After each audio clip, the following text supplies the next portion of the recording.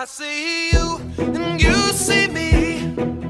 Watch you blowing the line when you're making a scene. Oh girl, you've got to know what my head overlooks. The senses will show. Private eyes, they're watching you. They see your every move. Private eyes, they're watching you.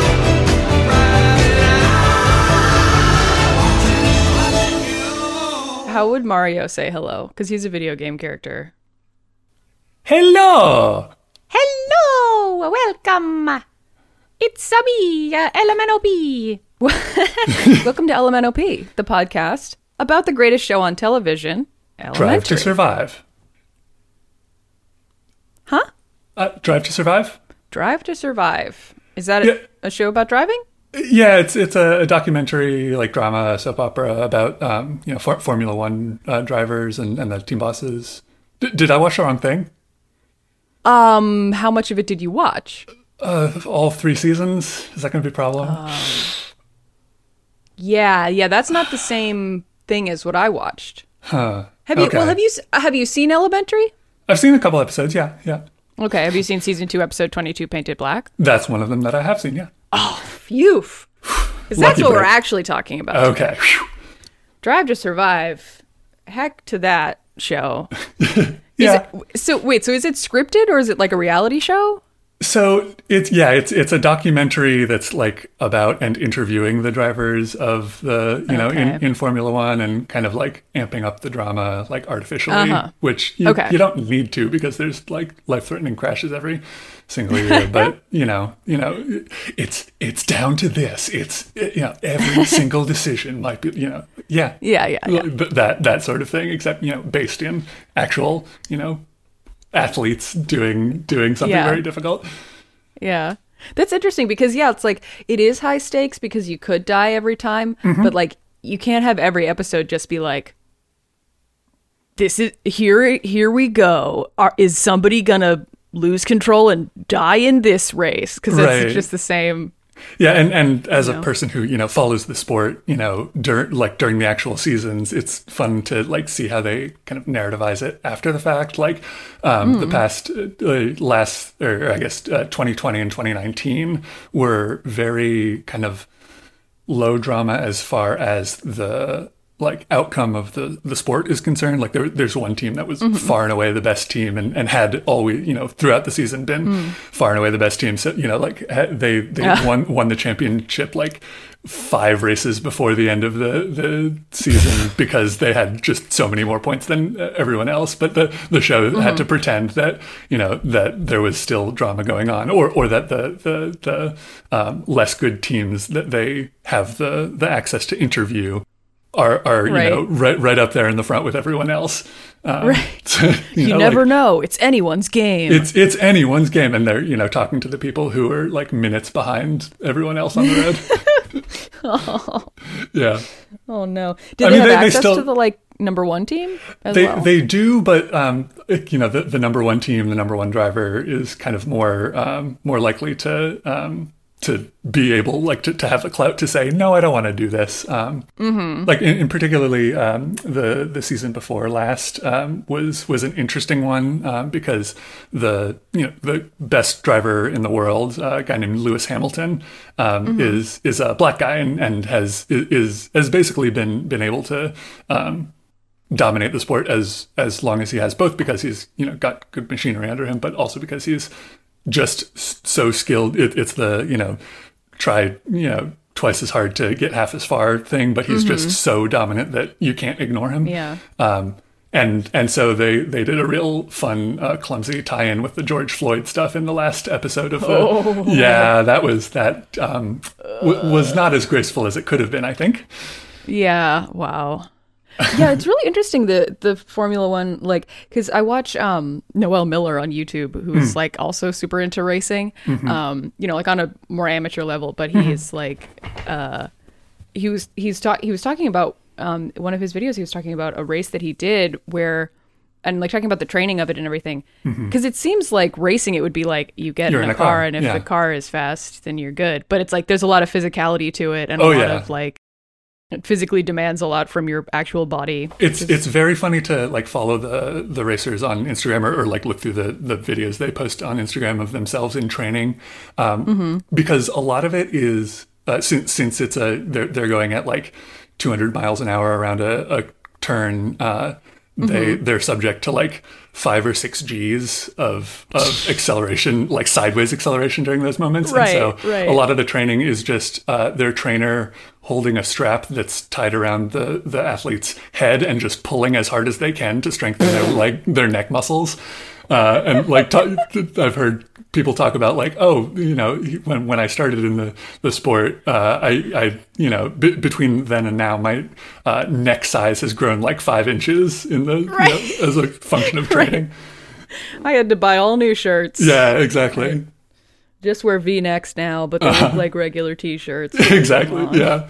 And they're just like the most, you know. They post top, you know, shirtless pictures of themselves every now and then, and they're just, you know, 6-pack abs, not a shred of fat on them, just because it's and you got no air conditioning in there, so you're going at like, Jesus. You know, 90 miles or, you know, 200 miles an hour on a 90-degree circuit, and for an hour and a half with very little water. Like they talk about like losing 5 pounds of water weight over the course of the race just from sweating it out. God. Yeah. Oh my God. They have like they have a drinks tube in their helmet, but it's like a half gallon or something, like just to kind of like moisten their mouths, and then they like they get out of their car and all just drink an entire bottle of water while waiting for the like podium and the trophy ceremony and stuff like that. Do they have to like? I mean, what is their suit like? Does it evaporate, or they get out and they're just like soaked? They get out and they're like it's actually kind of funny that you said that, because there's a kind of a conversation among the drivers of whether or not they pee in the car, or because they're in one place for an hour and a half, and you have to drink all this water in the lead up so that you have 5 pounds of water to lose. But really, the concern for their suits is safety, and so like they've got like pulse and biometric sensors in their gloves to make sure that immediately how the driver's doing if there's a crash, and there's flame retardant layers and stuff like that, and that's good because last year there was a big old fiery crash that the driver managed to get out of despite his car getting stuck in a crash barrier and him being, consumed with fire for about 10 seconds and, somehow still, walking away from it and, going, it was his last year in Formula One, but he's, still racing in IndyCar in America, still, despite having, lots of burn scars on his hands and stuff like that. It's a mindset that I just have no ability to empathize with, because I have no interest in doing any of that. I bet that driver peed in his car. Oh, yeah. And evaporated immediately. Happened. Yeah. Well, it's not very interesting, but... Yes. It's enough of the car talk, because we're talking about Elementary. We're talking about Season 2, Episode 22, Paint It Black. I'm your host, Val Flight Cub, a.k.a. a stunted ficus. And I'm Joe, and I have 5,000 hours in RuneScape. How many points do you have? 0. Nice. Because all I'm doing is chatting with people. Nice. Yes, welcome to the show, Joe Bulldozer / at the tallest Jew, frequent commenter and question asker, Joe, who we could have done a local recording, but decided against it for so many reasons. It's easier to manage the files. It's easier to, sit at my desk in view of both of my cats. It's, there's benefits all around. Absolutely. I was probably not going to be able to put on socks and shoes and leave the house today, so that's that's enough to ask of you. Sitting down at a computer, I don't need to have get fully dressed. Yeah. None of that stuff. But welcome to the podcast. Thank you. First time, long time. Yeah. Yeah. What did you think of the episode? It was good. Yeah, it felt like, I mean, I knew this signing up for the episode because of the way that you do the sign up sheet, but I was coming in the middle of a plot, and it very much felt like it was the middle of a plot, and like I was missing some context, and like the previously on, did a lot of work for me, as well as the summary on the wiki. But oh yeah. Yeah, I watched about a season and a half of the show, on my own time, like when it was coming out, I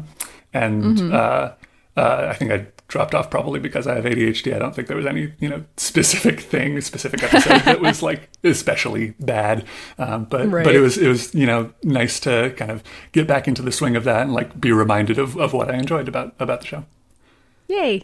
I'm glad to hear it. Yeah. Yeah. I like this episode too. It is very heavy. Mm-hmm.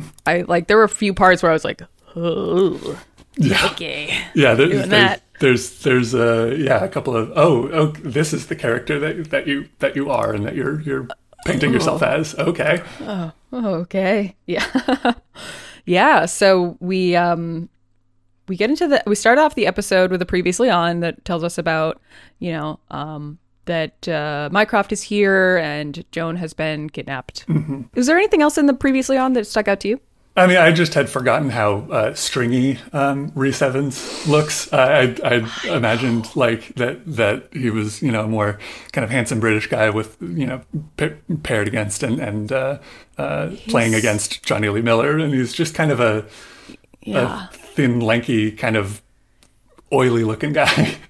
Yeah, his hairstyle I don't love. No, it's like he's trying to do the comb over thing, except trying too hard, except not trying hard enough. It's like you can have thin hair as a man, like thin hair and fine hair, but Johnny Lee Miller has it. He's case in point. Johnny Lee Miller, exactly. But he has this like the thin, wispy bangs that are also perfectly straight. It's like a 50-year-old guy trying to do emo bangs. Also, he's but he blonde. Only has 4 hairs. Right? Yeah. Yeah. It's not the best look. No, I feel like maybe in real life he has a little more, mousse or texturizing something in there, but or cuts it in a way that is not like this. Maybe, yeah. I don't know. Not the best, but anyway. Yeah. Mycroft is here. Mm-hmm. So the episode starts off. Mycroft is walking down the street. He's got something in his trunk, put in his car, or whatever, and he gets a call from Joan's phone, and he's like, he does the classic TV show thing of he picks up the phone and immediately starts talking and saying, he's like, "Oh, sorry, I'm late. I found this great wine in the wine cellar." Yeah. Like, yeah. Not immediately suspecting that anything's wrong. Yeah, and then the person on the other line says, "Ha ha ha. I am French. I am French and I am not Joan." But yeah, he gets the guy is just like, I can't remember exactly what he says, but it's like, I am being suspicious and malicious. Yeah, exactly. And then we cut to the brownstone, and Sherlock is leaving a voicemail on Joan's phone. Yeah. He's kind of funny. I mean, he's like, "This is my fifth message in as many hours." Like, okay, like tell me you're codependent without telling me you're codependent. Yes, he never got over he used to have to check in with Joan at least every 2 hours, and now he's like, why aren't you still doing that? Hey, pick up, please. So he leaves this message that's like, so either you're engaged in a marathon lovemaking session with my brother, or I was right and you think he's lame too, and you're just too embarrassed to admit it. So I'm not looking for thanks, even though I deserve it. that was good. I deserve it. Yes. And he's like, "You're welcome for saving your life." And then he gets probably cut can't. off He probably can't. It's probably not that, because he's getting so old and he's so bad at fucking now. Like, just even in this like worried state, he takes the opportunity to dish out insults to Mycroft. It's great. Yeah. Yeah. And then he gets cut off by the message machine because it took him too long. You know, he's giving too long of a message. And he calls back and he's just like, Just call me back. can you call me back if you're okay? Thanks. And then immediately after that, the doorbell rings and opens the door. It's Mycroft, who's like head down, eyes up, you know, like looking completely normal and not at all worried or suspicious or like something's gone wrong. Yeah. Sure. Something's wrong. Okay, Sherlock, but like literally. That's how he greets his brother. He's just like, something's wrong. Yeah, and Mycroft says, you know, we need to talk. And then we get, is this where the short intro happens? Yeah, that was short intro. Yeah. It's like, I don't even want to call it a short intro because it's not even an intro. It's just the title card. It's just the splash screen. Yeah. Oh, well. So it goes.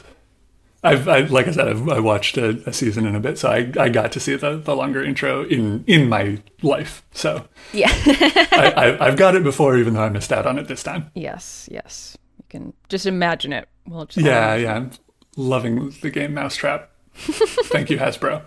Yes. So when we come back from the title card, Joan is in a mysterious warehouse type abandoned, you know, building something location. Darkly, and there's like badly lit. She's zip tied with her hands behind her. Yeah. And there's some French murmuring in the background. And Mr. Marchef, the guy from Milieu, is there. And he basically says the worst version of my friend pointed me out to you from across the restaurant, of all time. Yeah.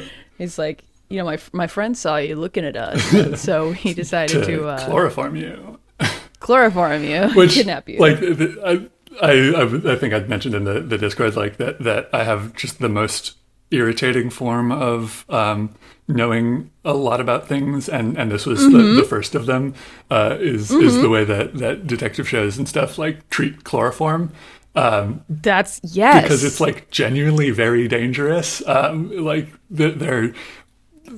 I looked up the Wikipedia page so I read this book Artemis by Andy Weir, who's the same guy who wrote The Martian.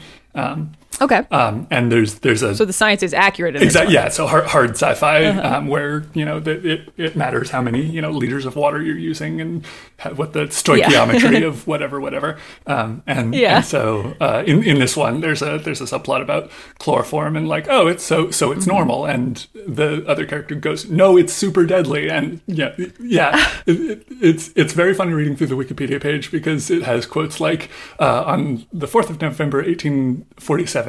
Simpson first discovered the anesthetic qualities of chloroform on humans. He and two colleagues were entertaining themselves by trying out the effects of various substances. Because that's what science was in the 1840s. You just like tried stuff out on yourself to just see what happens. Just me and some bros fucking around with some liquids. Yeah, just sniffing some volatile substances. What are you doing? But yeah, like the if you know of or if you've read the book Devil in the White City about the Chicago World Fair, it's about the Chicago World's Fair, and also a serial killer who was operating at the same time in the same place. He had this like. I think they called it like a murder castle, where he would, he would like lure people to and like had false walls and false floors, and he would, and one of the ways that he would do his dirty work is using chloroform to just anesthetize people. But also that like the thing about it is that it takes at least 5 minutes of inhaling an item soaked in chloroform to render a person it doesn't work the way that it works in media. So this happens right at the very end of the previous episode. Okay, yeah. And so when I recorded with Argyle, I was like a couple days ago for this episode, I was like, also this isn't how it works. And like if you pass out due to a substance like that, like you need an anesthetist on hand to prevent them from like swallowing their own tongue and like continuously administering the correct amount to keep them unconscious and all the rest of that. Yeah. Like if it was ether I think works more like the way that we think chloroform does, but It's just that chloroform got the like cultural connotation, I guess, which I think might be due to like geography, because again, in the Wikipedia page, the kind of popularity of chloroform was much stronger in the UK versus like it didn't particularly catch on in the United States. And, you know, like early detective novels, I guess, you know, written in a time where everyone was, you know, having surgery performed on them with chloroform, I guess, like laid the groundwork for this trope that still persists, I guess. Huh. So was ether like more popular in America, or was it? I think it was ether or other anesthetizing agents that weren't chloroform, because even, you know, when they first discovered it, they were like, yeah, this kills rabbits pretty regularly when we use it to anesthetize them. Like we shouldn't exactly use this on humans, but then things were just kind of nutty in the UK. Just they were like, but what if we did? Yeah, no holds barred. Just like it's easy for me as a surgeon, so it doesn't matter if it kills about 1 in every 5,000 people that we use it for. Such a small fraction. Yeah. Don't worry about it. We got that many people dying. 4,999 people that do survive and then die of you know, infection that happens because we're not washing our hands. Yeah, I was just gonna say. So many people in that 5,000 are going to die from something else. Anyway, so don't worry about it. So, anyways. Yeah. So he says chloroform, but he means ether is what he actually was using on her. Yeah. Yeah. And yeah, he just explains, you know, we kidnapped you, and Monsieur de Soto, Guillaume de Soto, has contacted the Holmes bros. And if my friend gets the help from your friend that he wants, then you will continue to be alive. Yeah, yeah. And it since I didn't have the context of the previous episode, it took me a second to like place his accent. But when he said a line like, a deal has been made, like the making made into a 2-syllable word was a very French. Yeah, okay, that's French to me. Yeah. Yeah, he has a very thick accent that adds a little flair to a lot of his more sinister lines that I do enjoy. It's hard to take him entirely seriously because he sounds like he's going to say ho ho ho every other sentence. He does. Yeah. He really does. Yes. Add some levity to the kind of horrible shit that he's doing. Mm-hmm. Yeah, he doesn't do anything even sort of nice or even neutral in the whole episode, but he does say things like a deal has been made. Yeah.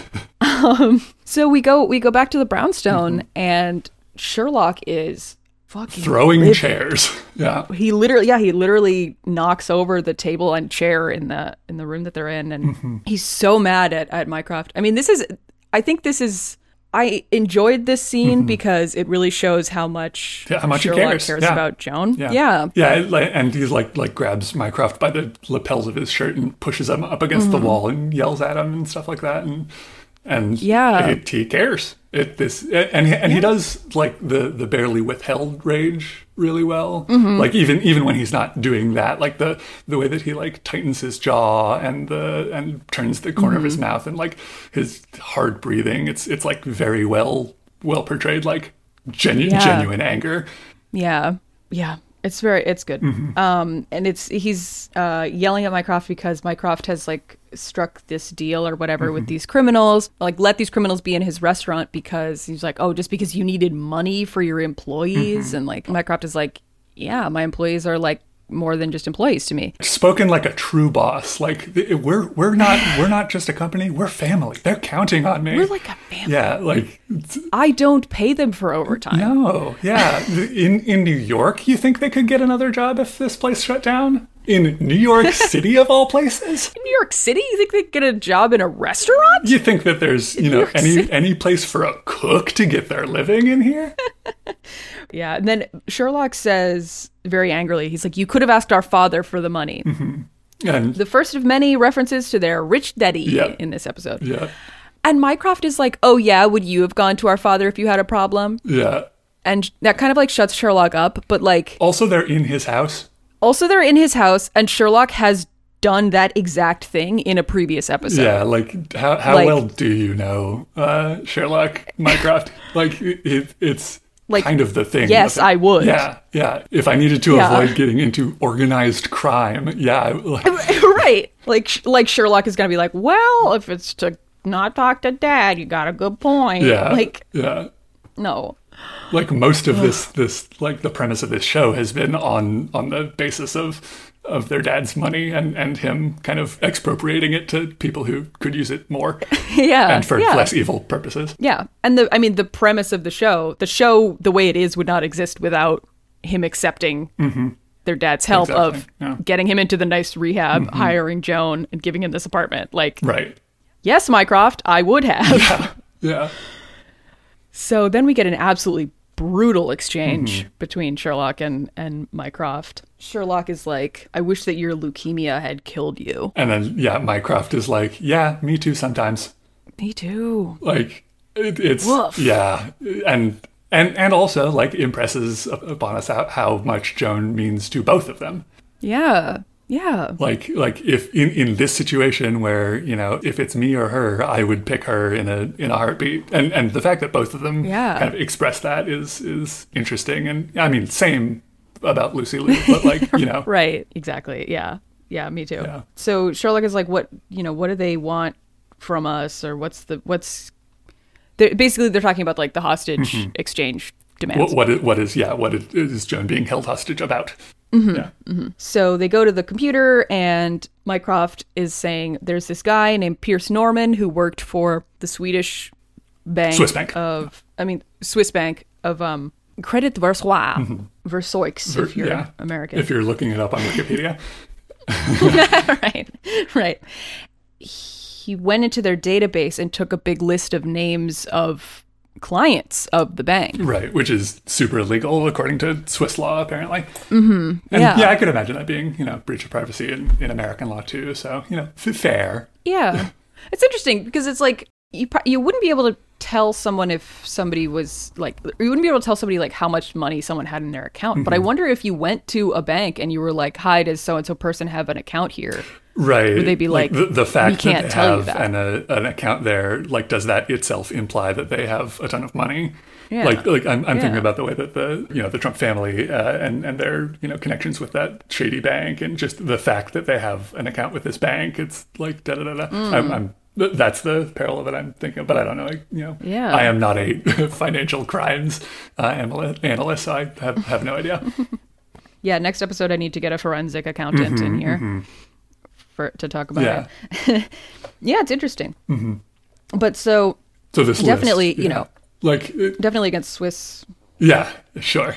And they say like, oh yeah, this list could be, you know, worth billions, and if a government had its hands on it to, you know, pursue the back taxes and so, yeah, like, yeah, since governments care about white collar crime, definitely, Yeah.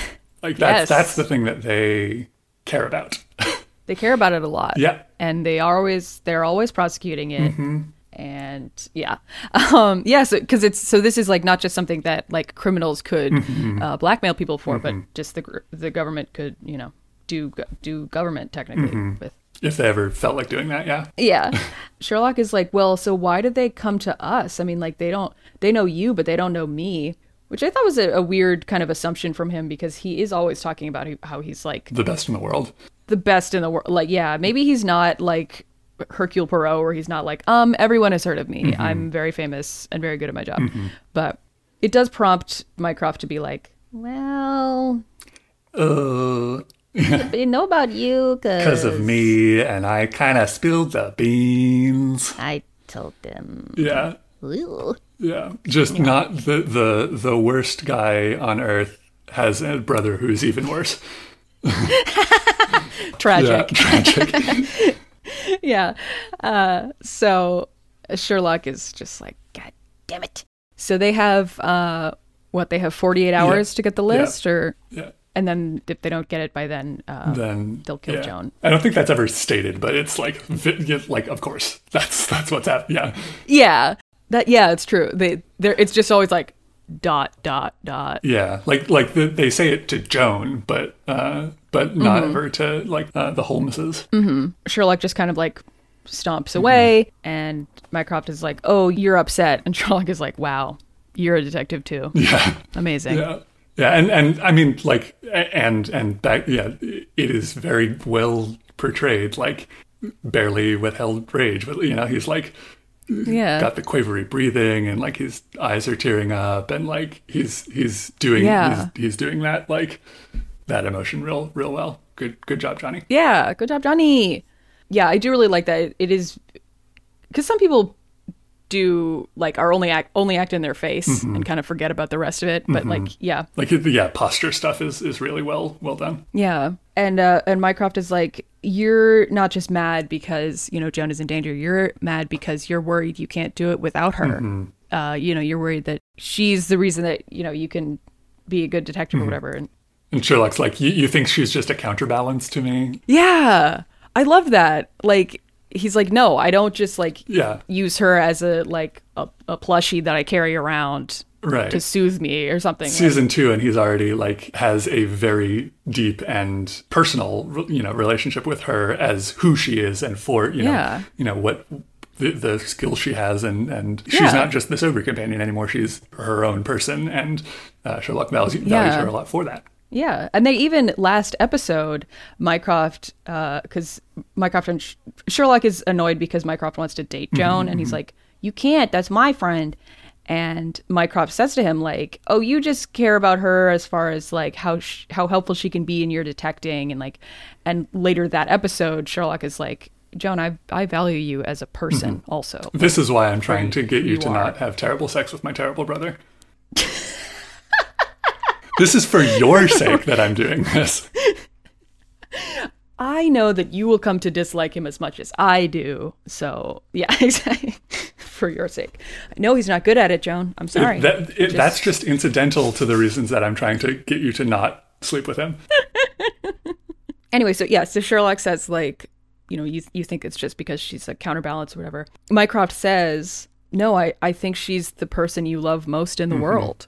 And I was just like, yeah, me too. Yeah, like, Me too. as much as, you know, Mycroft has been away from Sherlock and doesn't know him very well. Didn't know him very well as kids, but doesn't, especially now, doesn't know him. Like, he knows him well enough to know that, you know, to be able to intuit that. Yeah. It probably also, like, even, you know, I think Mycroft understands it on a deeper level, but like, just the fact that Sherlock Holmes, who doesn't get along with anyone, has found someone who doesn't need to be in his life, but he has chosen to accept into his life in a, like, not just living with him, but also working with him. Like, Yeah, and especially this like must be somebody you care about. and especially under the context in which the relationship started, where it was like very adversarial, and like he didn't want the sober companion, you know, situation in the first place, and Yeah. you know, all the more so that you know, he has a very special place in his life, and for her. Yeah. Yeah. Mycroft offers to kind of like be his sidekick. You know, he's like, I don't know you I'm not as Joan, well. but I can- Yeah, right, exactly. yeah, I can keep you on track. And Sherlock's like, okay, you can help me with this. And once I have succeeded, you're never going to interact with me or Joan ever again. Yeah. And Mycroft is like, Oh, right. okay. Yeah. Yeah. Mycroft's kind of being shitty, but also, you know, in this moment, Yeah. doing the right thing. Yeah. Yeah, and then he, you know, clicks into his role immediately and starts suggesting the next steps. Talking about, like, I think Sherlock says his house is probably no good and has been picked over by any number of, you know, spies and an alphabet soup of government agencies. Yes, yes. And so where do we go then? And Mycroft then suggests to go to Credit Vessois. Uh-huh. Because their security is very good, and It's impossible for any of those groups to get in. right. Sherlock's like, oh, great. Because we can just turn into mist. Yeah. It gets snippy when he's mad. It's great. And so then Mycroft comes back with, no, we don't need to do that. We need to only be our father's sons. Like, I love the, like, weaponized privilege. Yeah. Yeah. This is such a... I really like the way that... I mean, I like the way that Sherlock kind of reacts to being a really rich guy, in that he, you know, he's always giving out his money and, like, you know, doing as much as he can to redistribute that wealth. But it is kind of annoying to me. It's almost like a Deus Ex like kind of level of just like anytime they can't solve a problem with like Sherlock's brain is so big. Detectiving. Yeah, right. Yeah. It's just like, well, also we have unlimited money. Could we solve it with that? Yeah. Like, And a ticket in to wherever we need to go with that money. right. Yeah, right. it's very MacGuffin-y. Yeah. In that sense. But it does still create some funny moments like this one where they go to this bank. Yeah. Because they've lied to Credit Versois and said like, oh, we want to deposit a whole bunch of our daddy's money. And so the bank is like salivating at having these brothers in the building. They put a fucking banquet on a whole table. Like, he's like, oh yeah, that's not wishful at all. He goes, please have as much of this as you want. This spread is only for this meeting. And it's like several cheese boards and fruit and like chocolate covered strawberries and a basket of bread and like all like vegetable like appetizer. It's just like any like quarter of that would be an incredible like brunch spread. Yeah, exactly. For like multiple people. Oh yeah, for a party. Yeah. And Sherlock's like, great. It's not disgusting at all. Hope you're donating that somewhere when you're done with it. Right? I hope you lied about it not being for any other meetings. Yeah. Or I hope the next guy gets that lie and right. gets served this untouched food. Right. This is so like this is one of the reasons that I think I couldn't be a consulting detective, because even in a serious situation like this where they're going to be like, hey, we're here to offer my detective services because a guy that works at your bank like stole this information and is like missing. Right. I think even if I was in that situation, I would be like saying these things through a mouthful of like chocolate covered strawberries. Yeah, absolutely. Yeah. And even despite myself. Like Agent 47 being right there in the background, like Mr. Hitman himself, like they're in a non-speaking, role, like right next to everyone. Yeah. Do you mind if I just I'll just take these for the road, just stuffing breadsticks. Yeah. Pulling a Tupperware out of my purse like my mom taught me to do. Yeah, exactly. Going into Credit Versois with like a box of gallon baggies that I then just fill up. Yeah. Yes, exactly. Hey, if this isn't going to go for anyone, I got some friends at who work at a homeless shelter. Can they come by and pick that up? Right. You said it's only for this meeting? So if I don't, okay, so I got a van. There'll be a van pulling up in just a couple of minutes. Where's your loading dock? Is it around? Yeah. Yes. Oh man. So they don't touch any of the food, I guess, because they ate a big breakfast or something. Yeah. And Sherlock says, like, we are here to offer my services as a consulting detective because we know that Pierce Norman is missing, blah, blah, blah. He stole a list of your clients and and is missing. And we can find him and this purloined list, which struck my ear. I was like, wait, is that a Sherlock Holmes story? And it's not, but the purloined letter is a Poe story. Okay. It's similarly about information that can be used to blackmail people. In this case, it's a kind of a romantic letter from the Queen's lover, but yeah, but he just talks like an old timey guy for no reason. Yeah, he just talks like he was in from the era that Sherlock Holmes actually was because he's British. But it's just because he's British. Yeah, exactly. So then Sherlock says, you're going to hire us, or you're going to let us help you, because if you don't, I'll make your condition known to your employees. He says in front of this guy's employees. Yeah. Like, I assume that if they're there for, taking this business deal, they're in confidence. But yeah, like, I will divulge your secrets to everyone. Well, two of his coworkers are standing right there in front of him. Yeah. Yeah, so Sherlock does some deducing based on the guy's like finger size, and his breath smells like an anti-diarrheal and a something. And he's like, I mean, maybe I'm telling on myself, but I don't know what an anti-diarrheal smells like. Like, how do you know what that's? That's a good point, but Sherlock also knows what baby laxative tastes like. So Fair. Yeah. Okay. I think okay, he does some yeah. science of his own, Sure. Sure. tasting and smelling things to know what they taste and Yeah. smell like. Just like an absolute infant, just putting everything that he encounters into his mouth in case it's useful later. Yes, yes.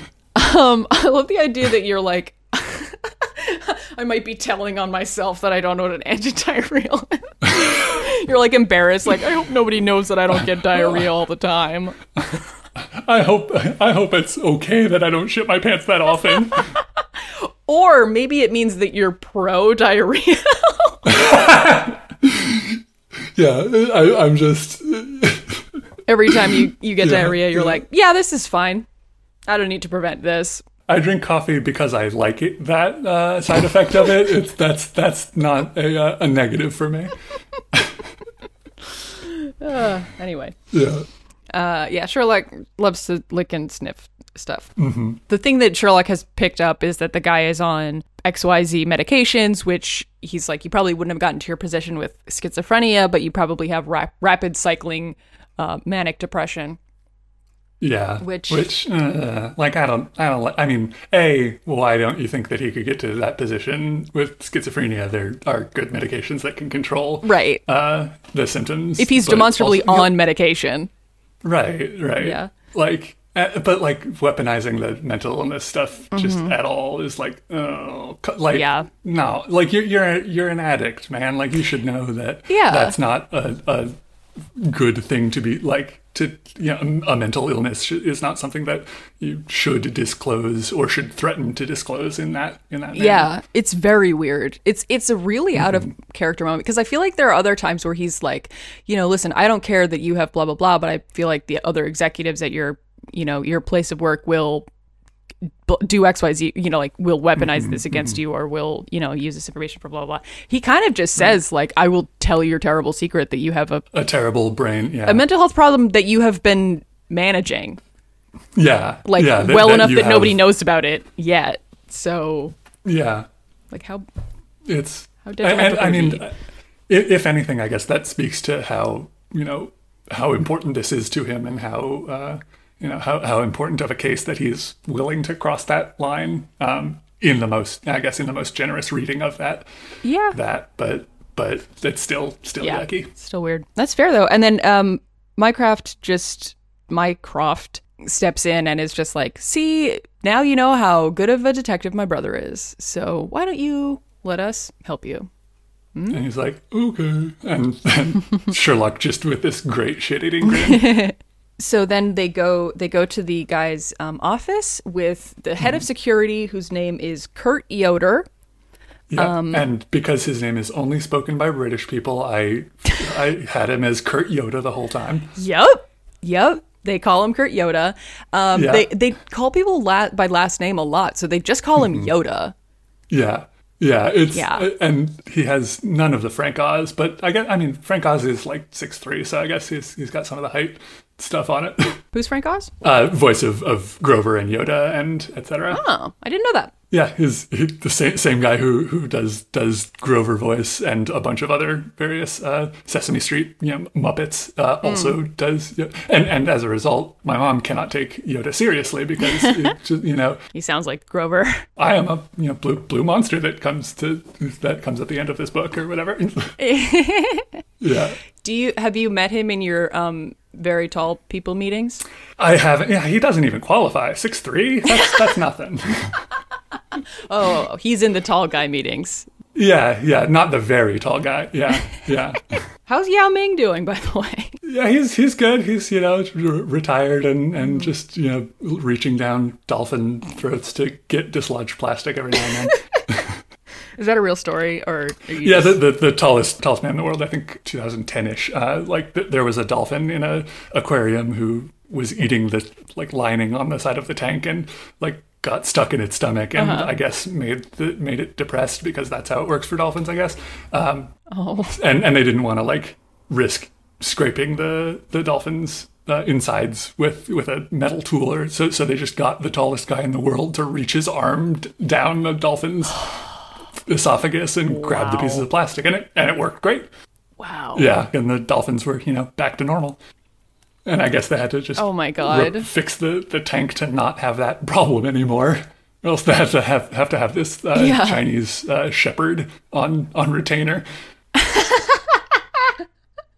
So he was not even remotely around. No, like I mean, he was they were like, he's a Guinness World Record tall guy, so he I guess did the press tour about that, but like he's a guy from the middle of nowhere who they I guess just brought in for this for one last job. Wow. How many, what hour of brainstorming do you think that was that they came across that? I mean, that idea, Yeah, Like they're like, we could use a plastic grabber? Like, those things where you pull the trigger and it closes the arm for like getting stuff behind the couch. Like you could use one of those. One of No, but those. that's kind of sharp. I could have a bend in the middle. I could grab it if my arm was long enough, but wait a minute. Also, the idea that like I eat some plastic and I get depressed about it, like, is very funny to me. Like there's just kind of like low energy swimming at the bottom of his tank, I guess. My tummy hurts. Yeah. I guess, yeah. Get some plastic in there. If you've got suffering from tummy, then I guess that would make you a bit depressed. I mean, I read something about serotonin. A lot of serotonin is produced in the gut. That is true. It's like 90% of your serotonin producing neurons are in your gut. Yeah, so it's the thing they tell you when you get on SSRIs is you may have gastrointestinal symptoms as you get used to this. Because I think it's like 3% of your serotonergic neurons are in your in your brain. So like you might have some tummy as a result of this SSRI. Good to know. Yeah. Or maybe it was like lap band surgery for dolphins, but he didn't know, Like the dolphin Like it was just- self-administered this surgery. I just want to lose some blubber. No, I meant like... Not that the dolphin did it in secret, but that once the dolphin ate the plastic, it took up space in his stomach. that couldn't then be So they had to be yeah. fed more regularly, and it was not eating enough, losing weight. I get you there. losing energy, becoming sad from that. Yeah. I mean, you never know. You might be feeding a dolphin and it's eating, a dead fish, and it's just like, this is going to go straight to my dolphin thighs. I have way too much blubber as it is. I'm smooth enough now. I should hope dolphins don't want to be thin. It'd make you cold. I can say that from my personal experience. I can say that as well. Yeah. Yes, I don't have any blubber on me. Nope. I have the human version, but not enough. It's the who is the source, who is the sink of the relationship. I am definitely the source. I radiate all of my body heat. Yes. Oh man. One thing that I also noticed about this scene is Sherlock's outfit, where he was. It looked like he was wearing a polo buttoned all the way up underneath a sport coat. Which He would do that, yeah. Yeah, he would, and that's a bold fashion decision. It just looks very silly. Yes. Sherlock has the thing that I had when I was a kid, which was where if a shirt has buttons, it means you're supposed to button them. True. Yeah. Okay. Yeah. I can't fault the logic there. It's like, why would you put buttons on a polo if you're not supposed to button them all the way up? Yeah. Exactly. That's the irritating thing about like cuffs, because I want to roll them up, but I want to button them, and also there's extra buttons that I can't do anything with. Yes. It's all very confusing. Yeah. Why is fashion? Actually, I think that the reason that the cuff buttons is to prevent people from wiping their nose on their cuffs. Because if you do that, then you're like, ow, buttons on my face. Yeah. I don't know if that's actually true. That's what my mom has always said about the reason that there's like 4 extra buttons there. Extra buttons in your cuff. Maybe it's a way to store them for when they fall off your... Another, that also is possible. I am not. idea. Would have to ask Alex. Alex? For what she knows about fashion. Yes. Because she's a model? Yeah, and Yes, you know yes, about yes. fashion when you're a model. Easy as that. It's that simple. Yeah. Okay. So then they're looking around the office and trying to find. They're talking to Yogurt. Trying to find clues. Kurt Yoder just makes me think of Yogurt. It doesn't make me think of Yodel. which is what No. Sherlock thinks of. Yeah, it's like, Oh, it must be hard being Swiss and your name sounds like Yodel. ha ha ha. It's like, Ha ha ha. and it's like, yeah, that's it. I mean, I can empathize with him for that one.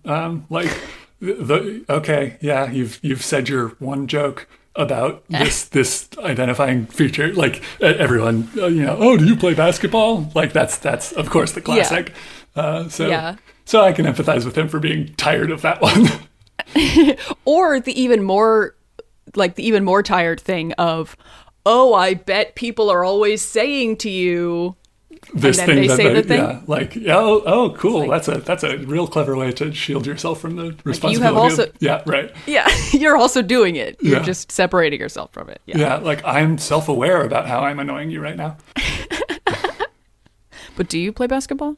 I'm terrible at basketball. Can't shoot for my life.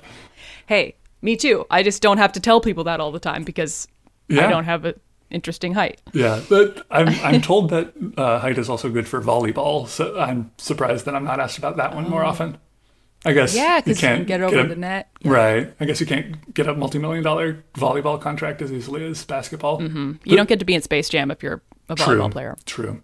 But you can be in Haikyuu, so...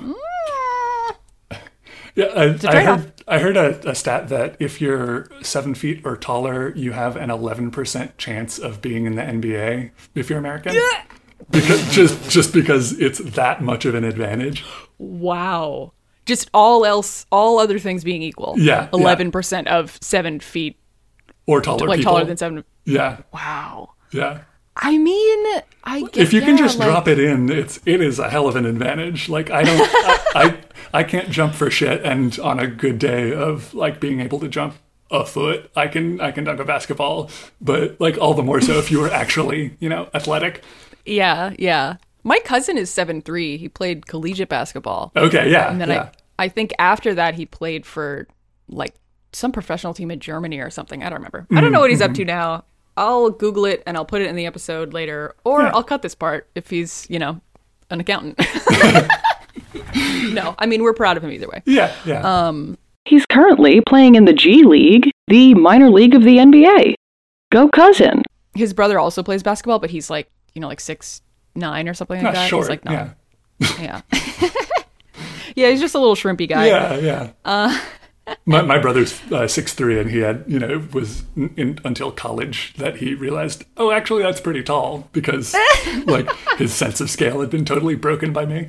Right. Are your parents tall as well? My dad was 6'10". My mom's 5'6", but the genetic situation that I got from my dad is responsible for that. That's some dominant genes right there. Hell yeah, it is. Marfan syndrome. Oh, It's it's an autosomal dominant. Yeah, it's a connective tissue disorder, et cetera, et cetera. It's a huh?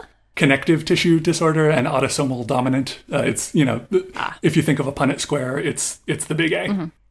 Yes. Okay.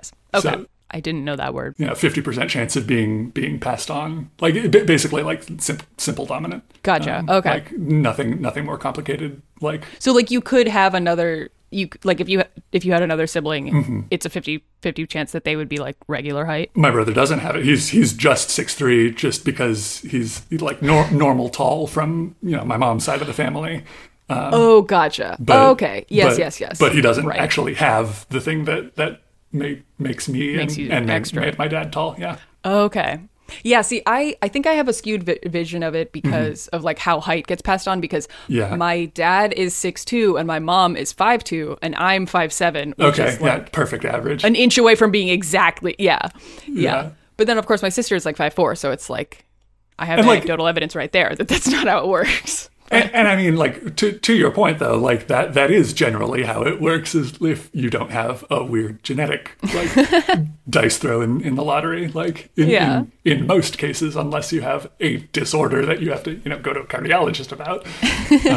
Well controlled is nothing to worry about. Yeah. Well, anyway, I don't mean to bring you on and make you just talk about like the thing that your username is. And That's cool. I'm used to it, and I'm willing to talk to it like with people that I actually know, and not people that I'm going to never see again.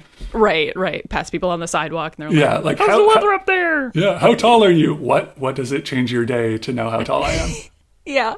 There was a guy at my work like one of my previous works, who was 6'5", and when I asked him one time how tall he was, I was like, I know how tall you are because I can see how tall you are. What is the number that's connected to the height that you are? Because I was just curious, because it's like, how tall are you? Like, this tall. Yeah. You're seeing it. Yeah. You have that, and that's what I did for a while. You know, how tall are you? And I would hold my hand up at the top of my head, about up to here. Yeah, all the way up to the top. Yeah. My feet reach the ground tall enough. So back to Elementary. Yes. After that tangent, Sherlock sees a ficus, a tree and a little plant in the office that is. He's like, oh, these are very popular for offices because they do well even under neglect. Which Sherlock also. Damn, I wish that was me. Yeah. Yeah, Sherlock might as well be talking about himself there. Yeah. But this one looks stunted. Yeah. This one looks smaller. So he picks it up by the trunk of it, and it just like comes out of the pot, and there's a little secret hiding place in there. Oh, you got financial crimes on your Vita? Exactly. He's got a fucking. Is it a Vita? Is it a PS Vita? I think so. Like it's the game system that I guess 2014 this was. Yeah, it's a handheld. That would be, it's like a DS or a whatever. Yeah. Yeah. And Sherlock opens it up, and he's like, wow, there is a game on here. Great. It's this game, Demonic Times, which is my favorite Renaissance fair. They do jousting there, but it's actually pointy. Yeah, exactly. Yeah, no one's allowed to wear armor. Yes, they heat it up in a fire, right before charging on the horse. Right. There's a lot of screaming. In these games. Lots of whips. Yeah. Demonic Times. And so he looks at it and he's like, wow, useless. And he throws it like against the wall and just like destroys it. As hard as he can, yeah. Yeah. And they're like, oh, cool, well, that's going well. That's that then. Yep. So then we go to Joan. In her dark warehouse. And there's some hubbub. There's some commotion. The French guys are bringing in another French guy. And Joan is like, what happened? Like, nothing. Marchef says... No big deal. Nothing. Yeah. The way he says it is funny because of the accent. He goes, a colleague killed himself while working. It's like, oh, you got shot? Yeah, right. That's what Joan says. We don't need to, we can dispense with the euphemisms. I know what you do. Yeah. I'm part of your work right now. Right. Like, I'm here. I'm seeing this. Yeah. And she's like, I used to be a surgeon before I started working with the police. I specialized in trauma. Yeah. And she says, I specialized in trauma. And we immediately cut to the room that the guy is in. And he's just like, ah! Yeah, his shirt was white and is now red. Yeah. That's some trauma right there. Yeah. I think that, it's very, it speaks to her character that she's both, I used to be a doctor and have these skills, and so, Hippocratic Oath and all the rest of that. But also, I'm sure on some level, it's like I'm buying myself some goodwill so that just in case, something goes sideways, maybe I can get one of these guys on my side to not immediately kill me, at the drop of a hat. Make them hesitate. Yeah, exactly. Yeah, at least. Yeah. Do you think if you were in this situation, what kind of screaming guy would they have to bring in for you to be useful? Ooh. Damn. Oh my God, I've got all these spreadsheets that need to be sorted in a particular way. My Excel is running slowly because it's so badly organized. I can't figure out why all of these dashes are in these phone numbers. It's so hard to manage. I would be a useless hostage until they brought in the guy on the stretcher with green hair just screaming, my roots are so long, no! Yeah. Like, I can help with this. Yeah. I might be able to help with that, just, get a better angle on it than most people. Yeah. Like, you missed a spot. Yeah. You don't have to sit down. I can see from here. Exactly. Yeah. Robin dyed her hair 2 summers ago, and I was very useful for getting the spots that she couldn't get to, and didn't need to have her sit down for it. She just like stood in the bathroom. Very useful. Yeah. Oh my Yeah. gosh. How tall is Robin? 5'3". 5'3". Yeah. Wow.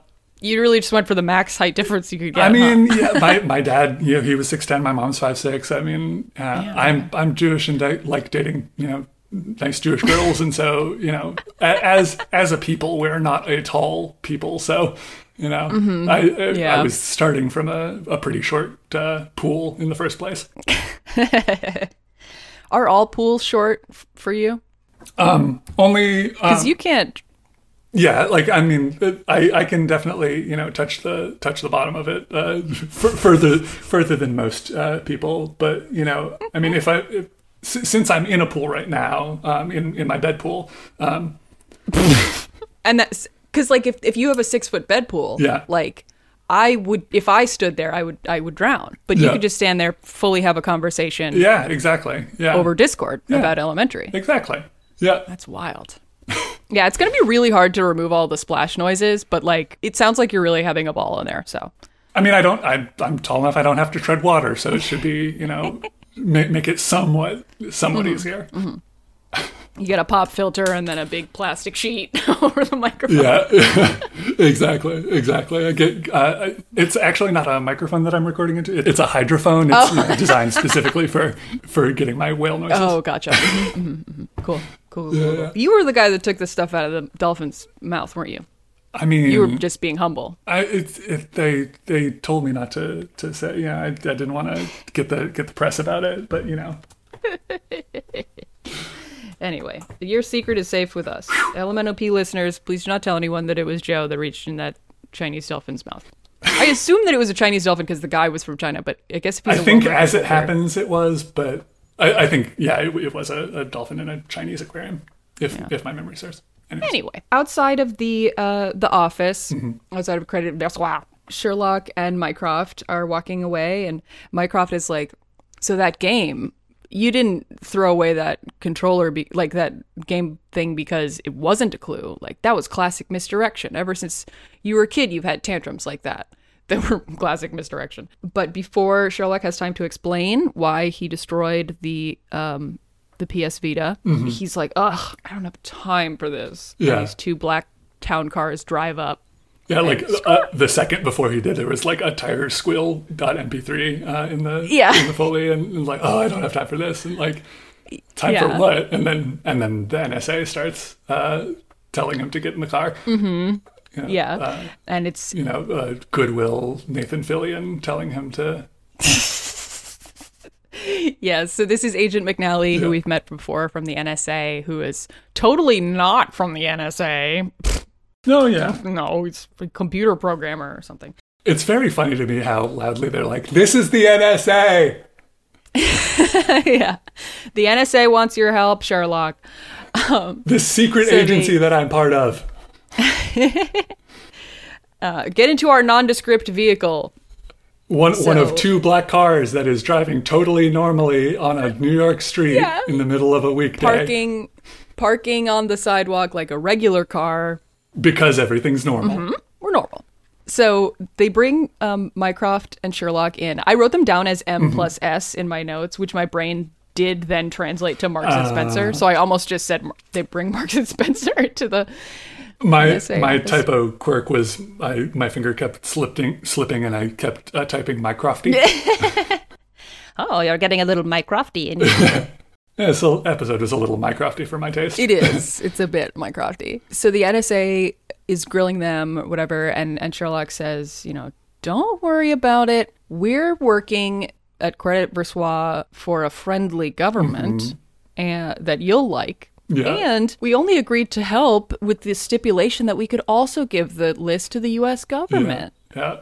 So, we've been thinking about you the whole time. Of course. Yeah. Which I loved watching Mycroft during this scene because he's just like has no poker face whatsoever and is like starts grinning when he hears Sherlock lying about like making up this lie.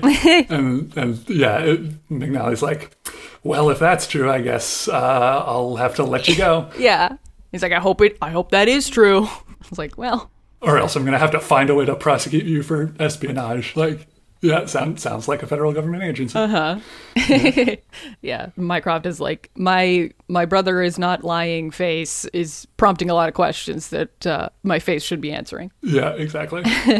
And then immediately that face gets wiped off when McNally's like, yeah, I'll have to come over to your Diogenes. It's got real interesting clientele there. And Mycroft is like, yeah.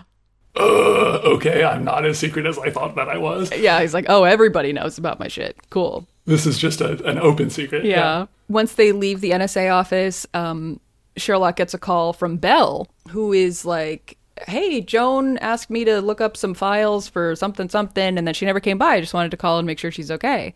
And Sherlock is like, oh. Yeah, she's fine. You want to talk to her?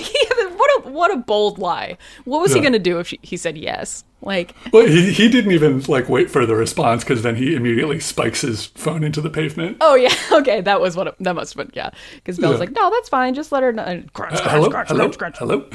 Yeah. And then he says like, oh, Mycroft, my phone isn't working. Can I borrow yours? And then immediately spikes it right into the ground again. Yes, he is. He's using the middle of his foot, which I found to be very ineffective. You really got to use your heel for that kind of stuff. That's the hard part of your shoe. Although I guess I don't know how it was with phones from 2012 or 13 when they recorded this. Was that still the case? Like, I wonder if they were more delicate or more plasticky. Yeah. Do more with less effort. Yeah, maybe. Like he already spiked it on the ground, And maybe too, he's like an old-timey guy. He's got, wooden bottoms of his shoes or something. Clogs, yeah. So then he's like, can I borrow your watch? My watch isn't working. Yeah, and like, very much, like, come on, don't lie to Mycroft and yourself. You just wanted to wreck his watch. Yeah, because he's like, we can't risk the NSA listening in. And Mycroft is like, they didn't touch my watch. And Sherlock's like, well, better stomp on it anyway. Better safe than sorry. Yeah. I don't know if Sherlock wears a watch, but he very much didn't smash his own. Yeah. So. No, he did not. Sherlock even mentions, he's like, this is a great timepiece. It's a shame we have to destroy it. Like, he even knows the risk, like the damage he's doing. He's relishing this. Oh, yeah. He's like, dang, guess I have to ruin your livelihood a little bit. I have this smallest violin in the world. I guess I have to smash this too. Yes. Oh, my God. The game, the PS Vita became important or what was significant as a clue because this guy, Pierce Norman, who they call Norman because they call everybody by their last name. So I keep forgetting that his name isn't just Norman, but same, absolutely. Norman had like 50 hours in RuneScape. 50, and 0 points. Yeah, which I mean, granted, but like 50 hours is nothing. So like for a game like I know that people can sink like 50 hours into it over a weekend. That's basically just if you go 24/7 or if you go 20. Yeah, exactly. Nonstop. A long weekend. Okay. I mean, yeah. I did tell my friend one time, I was like, oh, this show only has like 40 episodes, so it's like you can watch it in a weekend. Who are you? Yeah. What kind of weekends do you have? Yeah. Well, they're half-hour episodes. But, yeah. Fair, yeah. So he has no points because he has not gotten good. He has just been using the chat function. And I feel like you really have to, like, actively work to not get any... I mean, I guess it's because he's not actually playing the game at all. But I was like, you must get points for, like... just on the login screen? Yeah. The first conversation you have with an NPC doesn't give you some points. Yeah. Nothing. Making an account doesn't give you an achievement, right? You get 200 points on the SAT for writing your name. So exactly. Yeah. Before they pull up who the chat person is, Mycroft says, I realized I never even apologized. I'm sorry about what happened to Joan, and I would never forgive myself if something happened to her. And Sherlock is like, well, you wouldn't have to worry about that because if anything happened to Joan, I would murder you. So Yeah. Yeah, it's just like normal murder threats between brothers. It's true. Yeah. I mean, it's Yeah. like, she's my friend. If you mess this up, I'll kill you. Bye-bye. Yeah, I care. Yeah, I mean, he cares more about Joan than anyone else in the world. Yeah. And has the ability and willingness to do something about it if something goes wrong. God, he really does. Yeah. So, This is like, I saw that he had these 50 hours logged without actually having any points. And so it was simple to deduce his password and log in. And so he's just staring at the login screen, waiting for the person that Norman's been talking to respond to his messages. yeah. Yeah. So they think it's this person, Legolas. They say Legolas because they're stupid. And in fairness, there's 2 S's and a 5. Yes. It's The too, yeah. Legolas, Lord of the Rings, only spells it with 1 S at the end, so there's 2 extra S's. So I give him a pass for this Yeah. one. They also call him, like, they say like Legolas 5. So even if you don't, because if you don't think of the 5 as another S, then it's just Legolas with 2 S's. Yeah, Legolas. No, but it's 3. It's 2 S's and a 5. And a 5, which later, we learned that the 5 is also supposed to be an S. And another S. So it's Legolas. Yeah. It's like, what if the elf was a snake? Yeah. know. What do your snake eyes see? Why was that so funny? Anyway, so Mycroft gets a call on his burner phone that they replaced their real phones with these burners, and Does a supernatural way of excusing himself with a totally normal and not too long excuse. Doesn't over-explain himself at all. yeah, he's like, "Oh, that's the burner phone you gave me. I gave the number to the restaurant because they're having repairs in the kitchen. This is probably an update about that. I'm gonna go take this call." And walks out. Yeah. Instead of just I gotta take this. Yeah. And then he does this incredibly British thing where he says all that and then says, "Excuse me," and then walks in a way that doesn't obscure Sherlock's view or make him move at all. It's like, excuse you for leaving? You just told me that you were going to do that.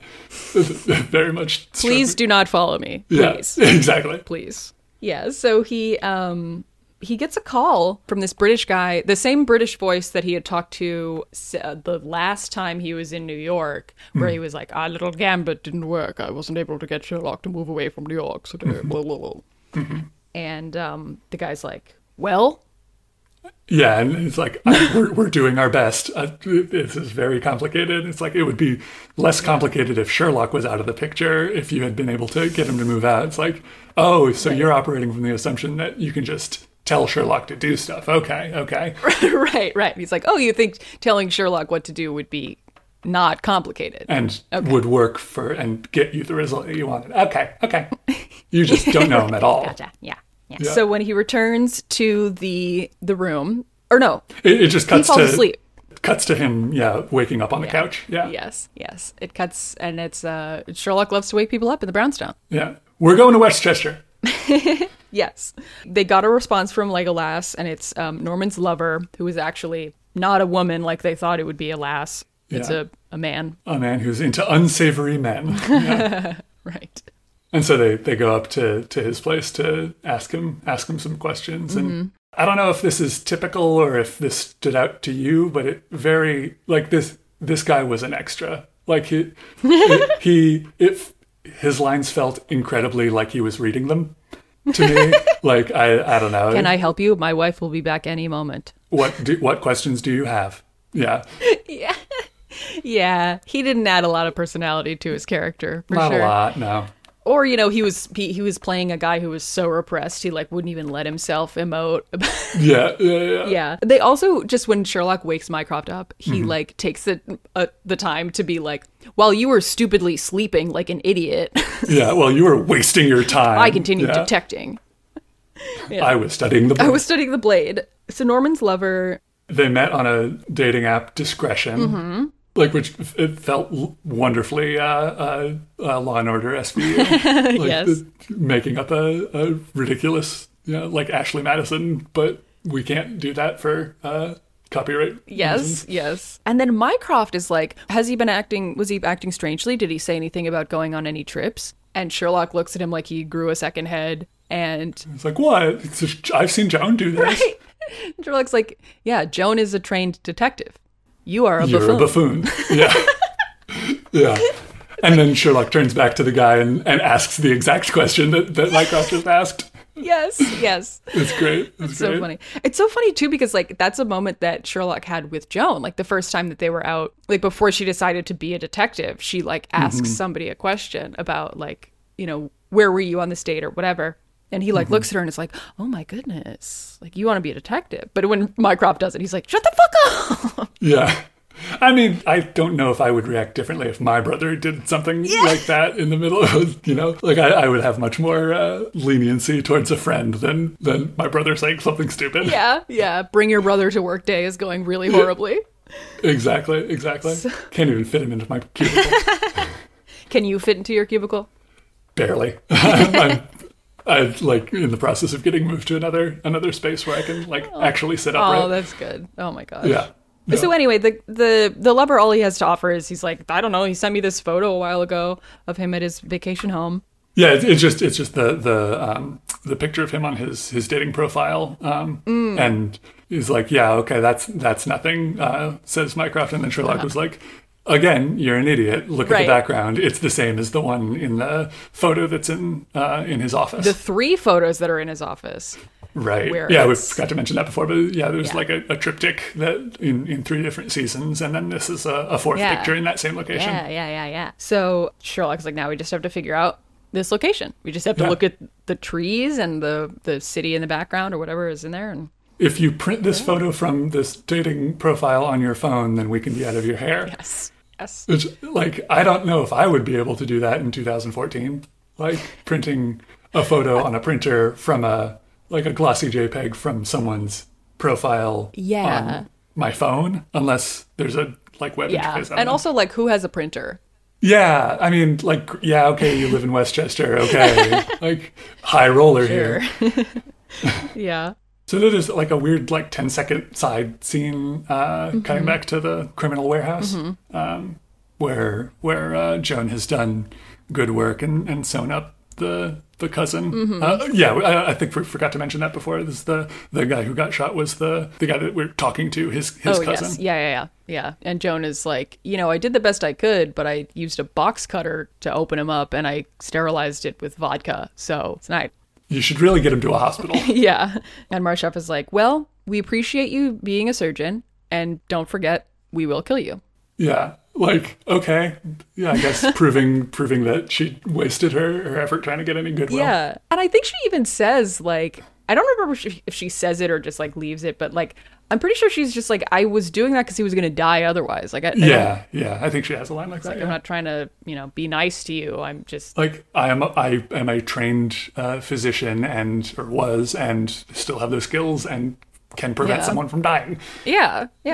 So So then we cut back to Westchester or upstate. Mycroft mentions, like, yeah, I thought we were really hitting a dead end with this, like, trying to find the location of the photograph once we hit hour 3, but But then you we got did there, it. yeah. You did it.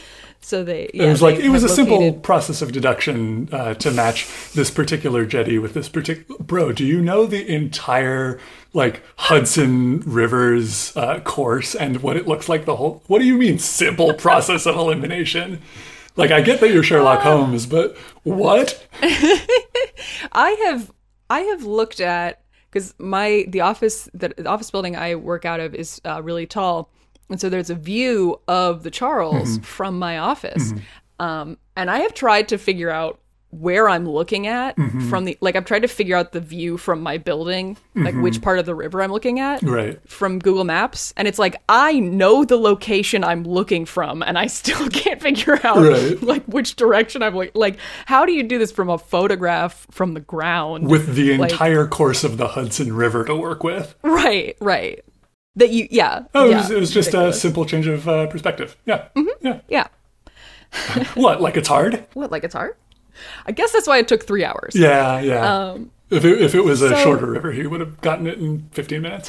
Right. If it was like on a pond. Yeah. Yeah. It's like, Oh, I know exactly what there's that only is. 4 houses on this pond. Yeah. So they go to Pierce Norman's house and he's gone, and Mycroft is just a big dumb Oh, idiot. maybe he's like, hiking. maybe we'll just sit around and wait for him to come back. And Sherlock's just like, you fucking moron. He's like, you have the facilities to like look around and notice things. Why don't you ever use them? He's like, use your goddamn brain for once. Use your eyes. Use your eyes. So yes, And he does Mycroft the goes around. he does the excuse me thing again. It's killing me. Like he like walks past Sherlock in a way that Sherlock doesn't have to get out of his way and still. Yeah. It's just he's like on your lefting him. Exactly. Yeah. He walks down the hall and he sees some scrape marks and he sees a pillow has been disturbed on this bench. And there's he's blood like, on the "Oh, floor." Oh, dried blood on the floor. Yes, Yeah. yes. He's Which like there's been a how do you not clean up if you've murdered someone and you need to make it look like you haven't? How do you not just like go through the whole place with some bleach? it's like a couple small drops too, because Right. it's like, did he not Did he just miss those? bleed, or did you? Yeah. What's the deal here? how do you get only a few drops of blood on the floor and not either nothing or a huge Puddles. Yeah. thing of it? Yeah. Very weird. Right. Anyway, so the Holmes bros Mm-hmm. deduce this. Sherlock is like, it's not just a scuffle. These are drag marks. Somebody dragged something heavy. Mm-hmm. And they go out to the yard. And Sherlock Where walks the- like Groucho Marx for a second. And then like starts digging like a dog. Yes, he does. And Yes, he does. happens to pick the exact right place to find a corpse. Yeah.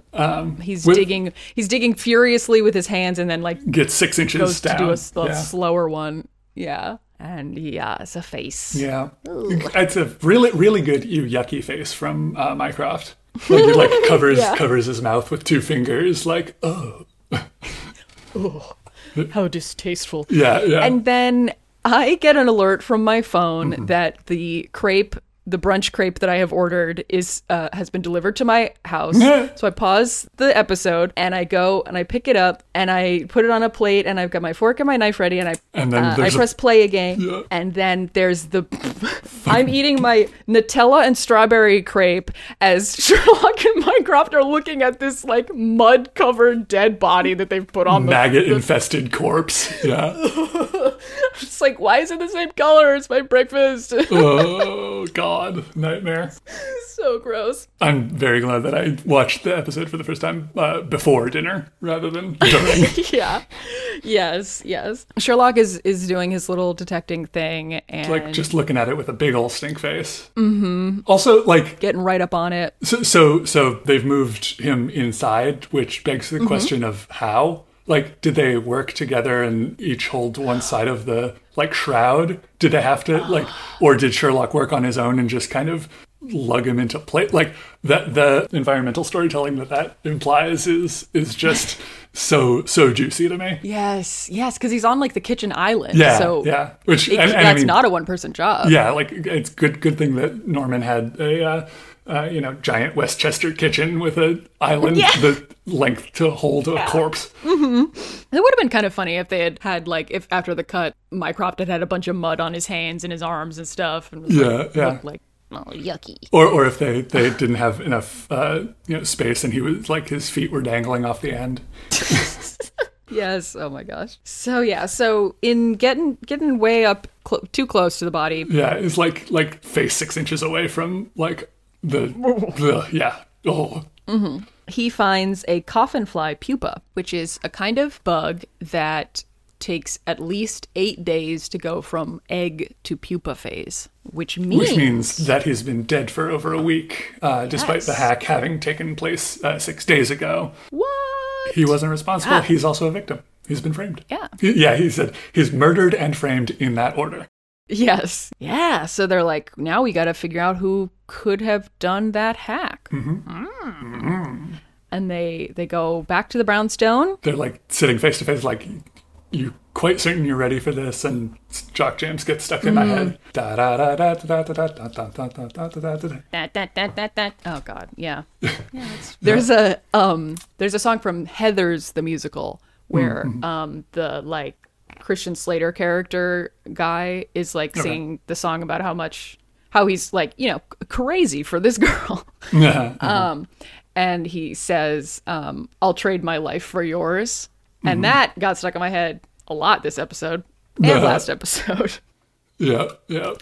Anyway. So then the doorbell rings and Yoda is here. And so like especially he says, Herr Yoder, but it sounds like Hey Yoda to me. Hey Yoda. Like, yeah. And the security guard from the Swiss bank says, visiting your house I am.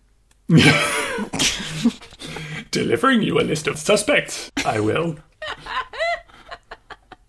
Suspicious? I am not.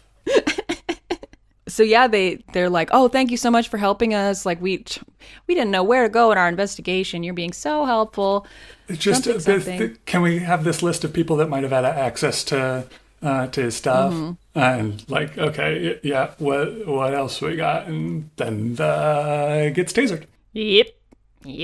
And again, with the I have to suspend my disbelief because tasers very much do not work that way. Oh. They kind of paralyze your muscles for a second and then you're fine. They don't knock you out. No. My brother's in the Air Force and sent me a video of himself getting tasered recently. Yeah, like they have to like do that to before they ever are in the situation where they might have to use those sort of tools on other people. They are subject to them themselves. Yeah, that makes sense. Yeah. Apparently they didn't hook it up right, and so he got tasered, fell down, of course, and then got right back up, and then came right back down because his blood pressure went funky, and had to go to the hospital for checks, and everything was fine. But oh my gosh. In any case, though, he got tasered.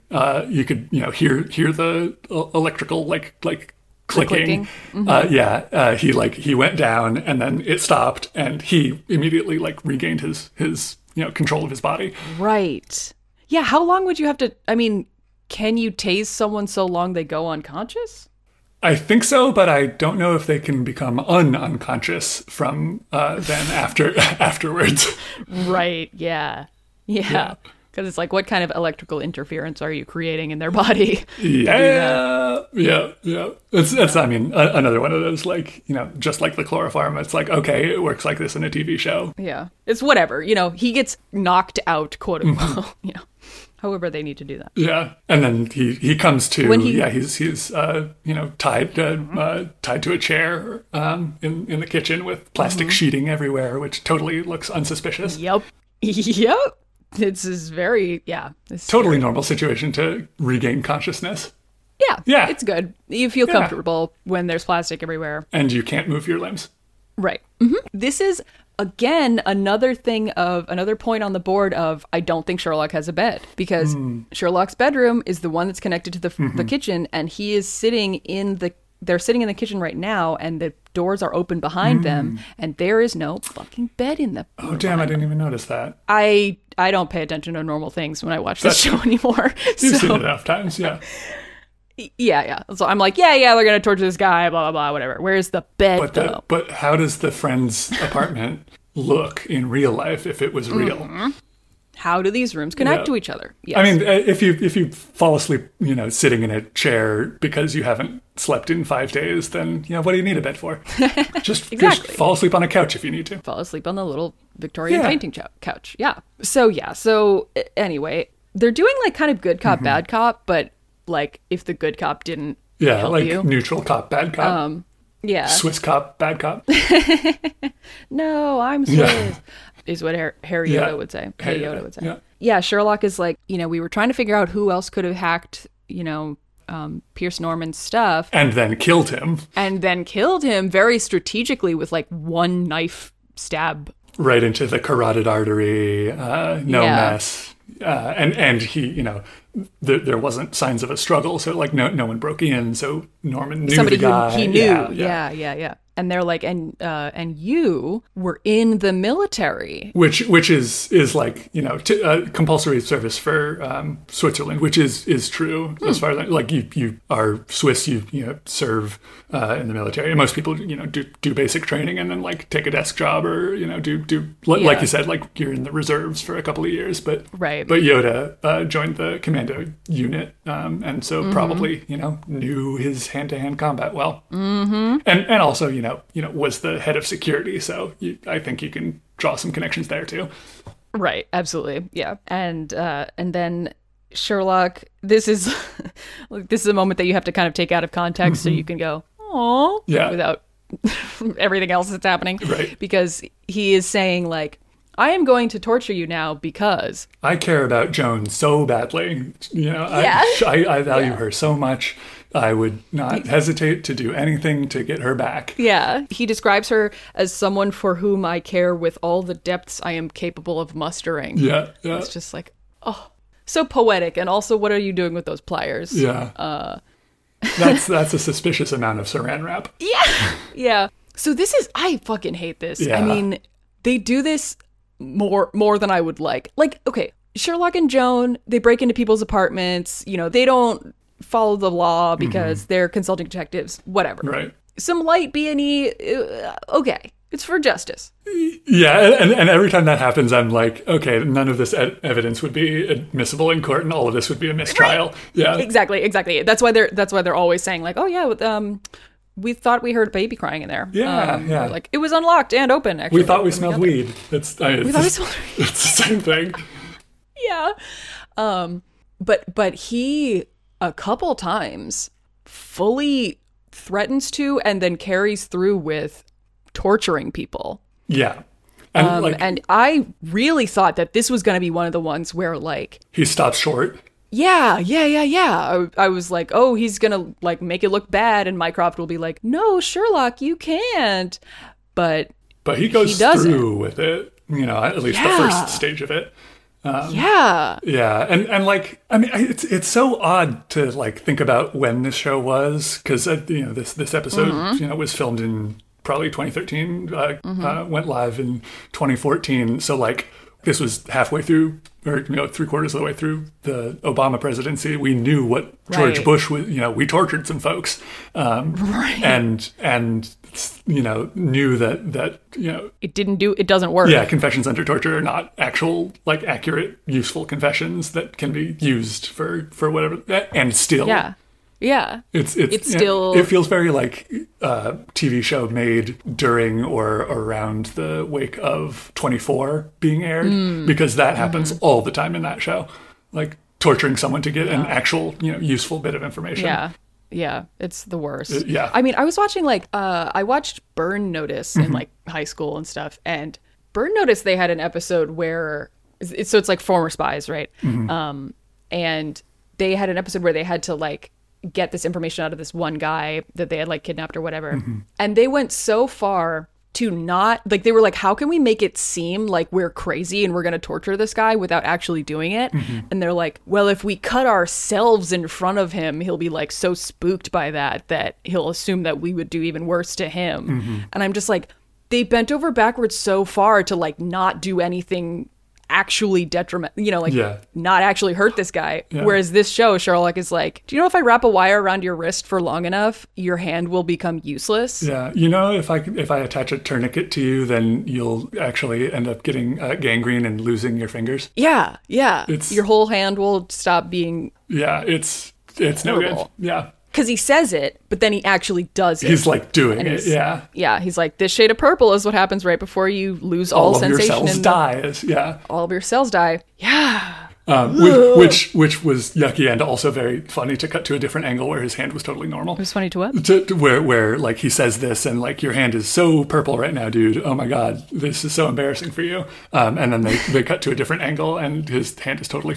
normal and fine. It's like pinkish. Yeah, like because his body is like blocking it in that shot versus a different shot that they don't. Like, thank goodness. Okay, this guy who played Hey Yoda didn't actually have to. No Swiss people were harmed in the making of this episode. Yeah. Yes. So he does give in. before his hand completely dies. Yeah, one round of torture. That's all it takes. Wow, so effective. I wish we could do it more. Yeah, we love it. Is the message. Yeah. So, yeah. So they get the info. He's like, it's on the list is on a hard drive in my car or whatever. Something. Yeah. So, yeah.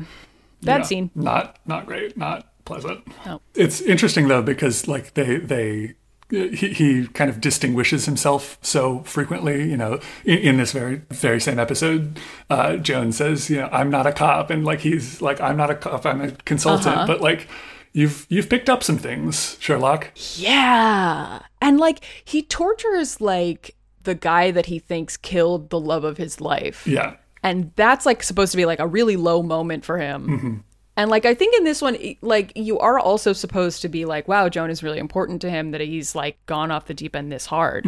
But it is just shown as like a deeply effective way of getting information. And yeah, the right thing to do in this circumstance. Yeah. Well, it gets the job done. Yeah. So anyway, so then we cut to a much more pleasant scene that is not bad. Yeah. God, yeah. Marchef is talking to Joan, and she's again talking about how this guy needs real surgery, or Like the bullet nicked his liver. Like he's got got internal bleeding. Come on, get him to a hospital. Like, yeah, and he's like, yeah, so that he can then tell everyone where you are. Of course, I'm not going to do that. Yeah. He also says, you might think that we like forced Mycroft into doing this, but this was his idea. Like, he came to us because he had no money and wanted to help us. Yeah, and moving to New York was his idea, which I found interesting. I watched the episode twice because, like, once for notes, and Mycroft says that it was their idea to go to New York earlier in the episode. Yeah, when he's explaining to Sherlock, he's like, I had no choice, and they came to me when I had no money, and it was their idea to get a foothold in America, and they were like, that was his idea. Yeah. Wait. Hang on, someone's lying to someone. What's happening? Yeah. Yeah. So, yeah. But yeah, this was, I just want you to like understand who you're working with and the context in which this happened. Right. Before we return him to you. Yeah. Yeah. So they got the list from the guy. They're looking at it on the computer, and Mycroft is like, wow, there's a lot of names on here. I paused it to try to see if I could recognize anyone, if they like name dropped some like celebrity or whatever. I didn't recognize any of them. I'm thinking it's probably like people in the production. Yeah. Like some grip or the person who did the catering got their name in the episode. The best boy. Yeah. Yeah, but Mycroft is like, wow, this is like, this list could really, you could get a lot of money from this. Look at all these, big people in here. And Sherlock's like, well, we've confirmed that it's true, so great. Interesting, as though this might be, we gotta get Joan. Get your eye on the prize. Yeah. And okay, so in order to do that, let's call the NSA. And Mycroft's like, what? No, we have to go in here alone, like they said. Yeah, and Sherlock is like, surely you know that they're not actually going to honor the hostage agreement that they made, right? Like, they're not going to return, like, they're going to get the list from us and then kill us. And Mycroft's like, I've done business with these people for years. They're always as good as their word. Like, the most credible man in the world. Like, right? Just the absolute worst person to have a bunch of criminals operating out of the back of his restaurant. Yeah. Sherlock is like, you are the stupidest person. Ever. Like, no wonder they picked you. Yeah, and let's do this the smart way, my way, and like have the backup of the federal government to at least like give us resources or body armor or whatever. Yeah. He even says like, we have to go to the NSA because like they'll understand that we had to use alternative methods. Yeah, we had to lie to you earlier in this episode. Yeah. Oh, that too. And torture. Yeah. Yoda. Yeah.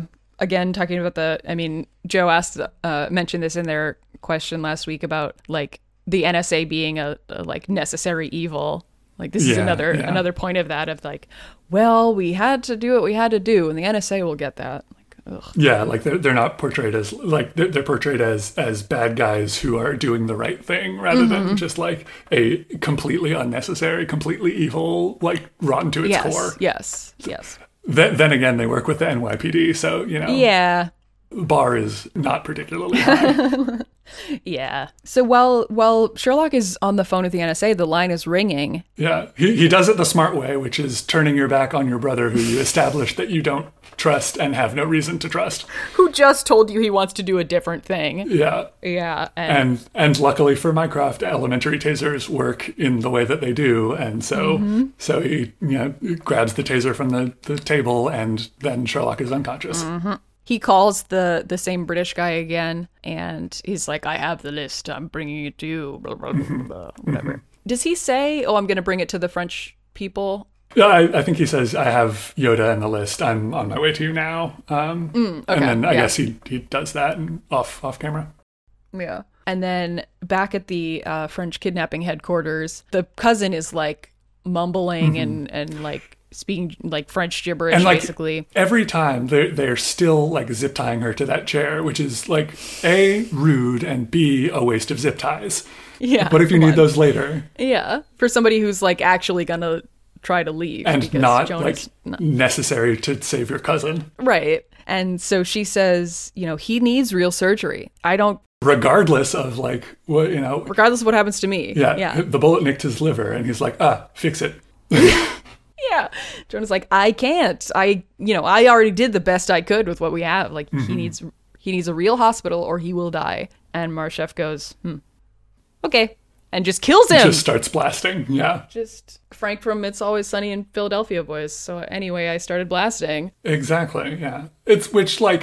That's so rude. Like, she spent so much effort and time, like, trying to get him to not die. Yeah. And he just, like, throws all that effort and all that energy away. Like, that's, like, at the very least, if you're going to do something like that, don't do it in front of her. Don't throw it in her face. Right? It's like this all or nothing attitude is really just harmful to the relationship that you're trying to foster. Yeah, and John obviously looks horrified. Hands still have, like, his blood on them from, like, trying to help. Yeah. And then he gets a phone call and then like, good news. Is that what we're calling tonight? Right? God, it's good news for him. Yeah. He's loving it. His cousin's dead. Okay. Yeah. So, Sherlock goes to the NSA. He's, I guess, woken up and Mycroft is gone. So he goes to NSA and he's talking to the agent, whatever, McNally. And he's like, you got to help me because Mycroft sucks, apparently. I'm not trying to like convince you with any. I'm just trying to appeal to your decency. Yeah, because McNally is like, oh, you lied to us, and then this happened, and you think we're gonna do this, and he's like, I'm asking you, please. I'm not telling you need to do this. I'm saying, please. Yeah. And another, good actor, Johnny Lee Miller moment where like the way that he's like avoiding the eye contact and like his eyes are like getting watery and like I do not have any options. I need to ask you for help, please. Yeah. And he says like I thought I knew my brother and his flaws, but he might have more than I thought. Yeah. And then Agent McNally says no. And so Sherlock's like, okay, I'll go to the NYPD. But he's kind of late because the meetup is already happening. Yeah. The trade is already happening. I don't know if this was like specific to the particular file that I had, but I didn't have French subtitles. Were there French subtitles to this scene, like the phone conversations, the back and forth stuff? I don't think so. Okay. I wasn't sure if I was like missing something. Like, yeah, I get the vibe, but like he's late. Whatever the specific details. Of what they're saying. Yeah. No, because he says in English to Joan, right? He's like, your friend is late, and then, but yeah, then I think they do just sort of like, baguette, pamplemousse. Yeah, exactly. Pamplemousse. Omelette de fromage. Yeah. But luckily. Right after they say he's late, he shows Mycroft up. Pulls up, yeah. He's like, what you want is in the boot.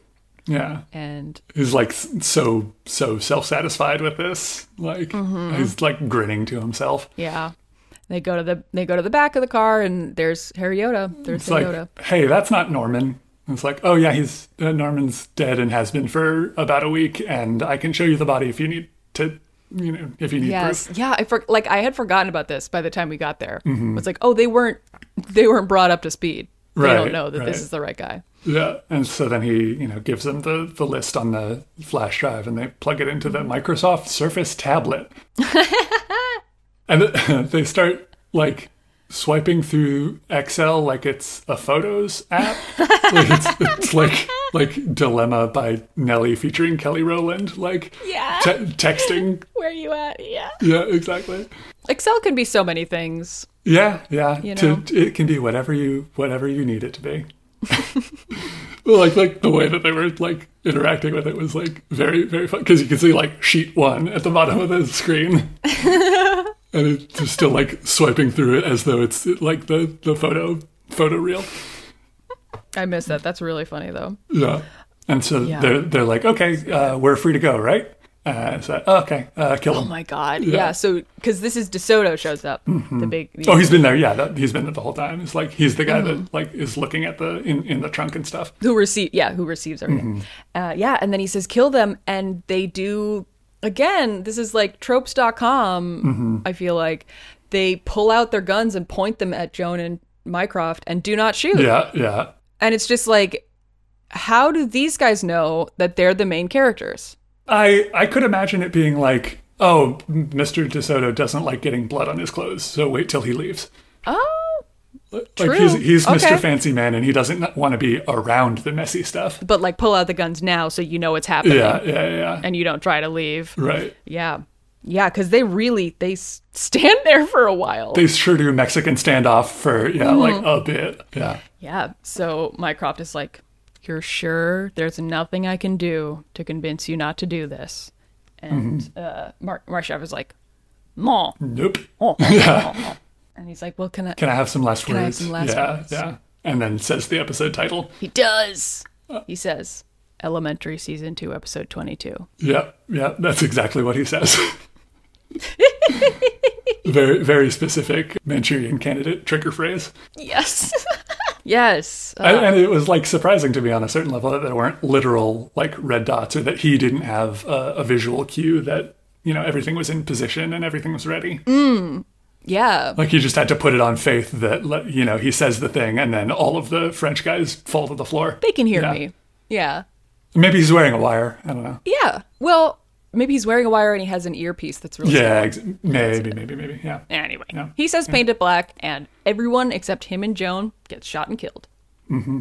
Nice. And then the man with the most British accent in the world comes up. Yes. Oh, everyone down, okay? Right? You're right, sir. Yeah. Yeah, a bunch of SUVs and stuff drive up, and the man with so the most secure, British accent. all right. Yeah. He's got a tactical vest on and all that stuff. Yeah, and Mycroft says, Joan, I have some things to tell you. I'm sorry you had to see that.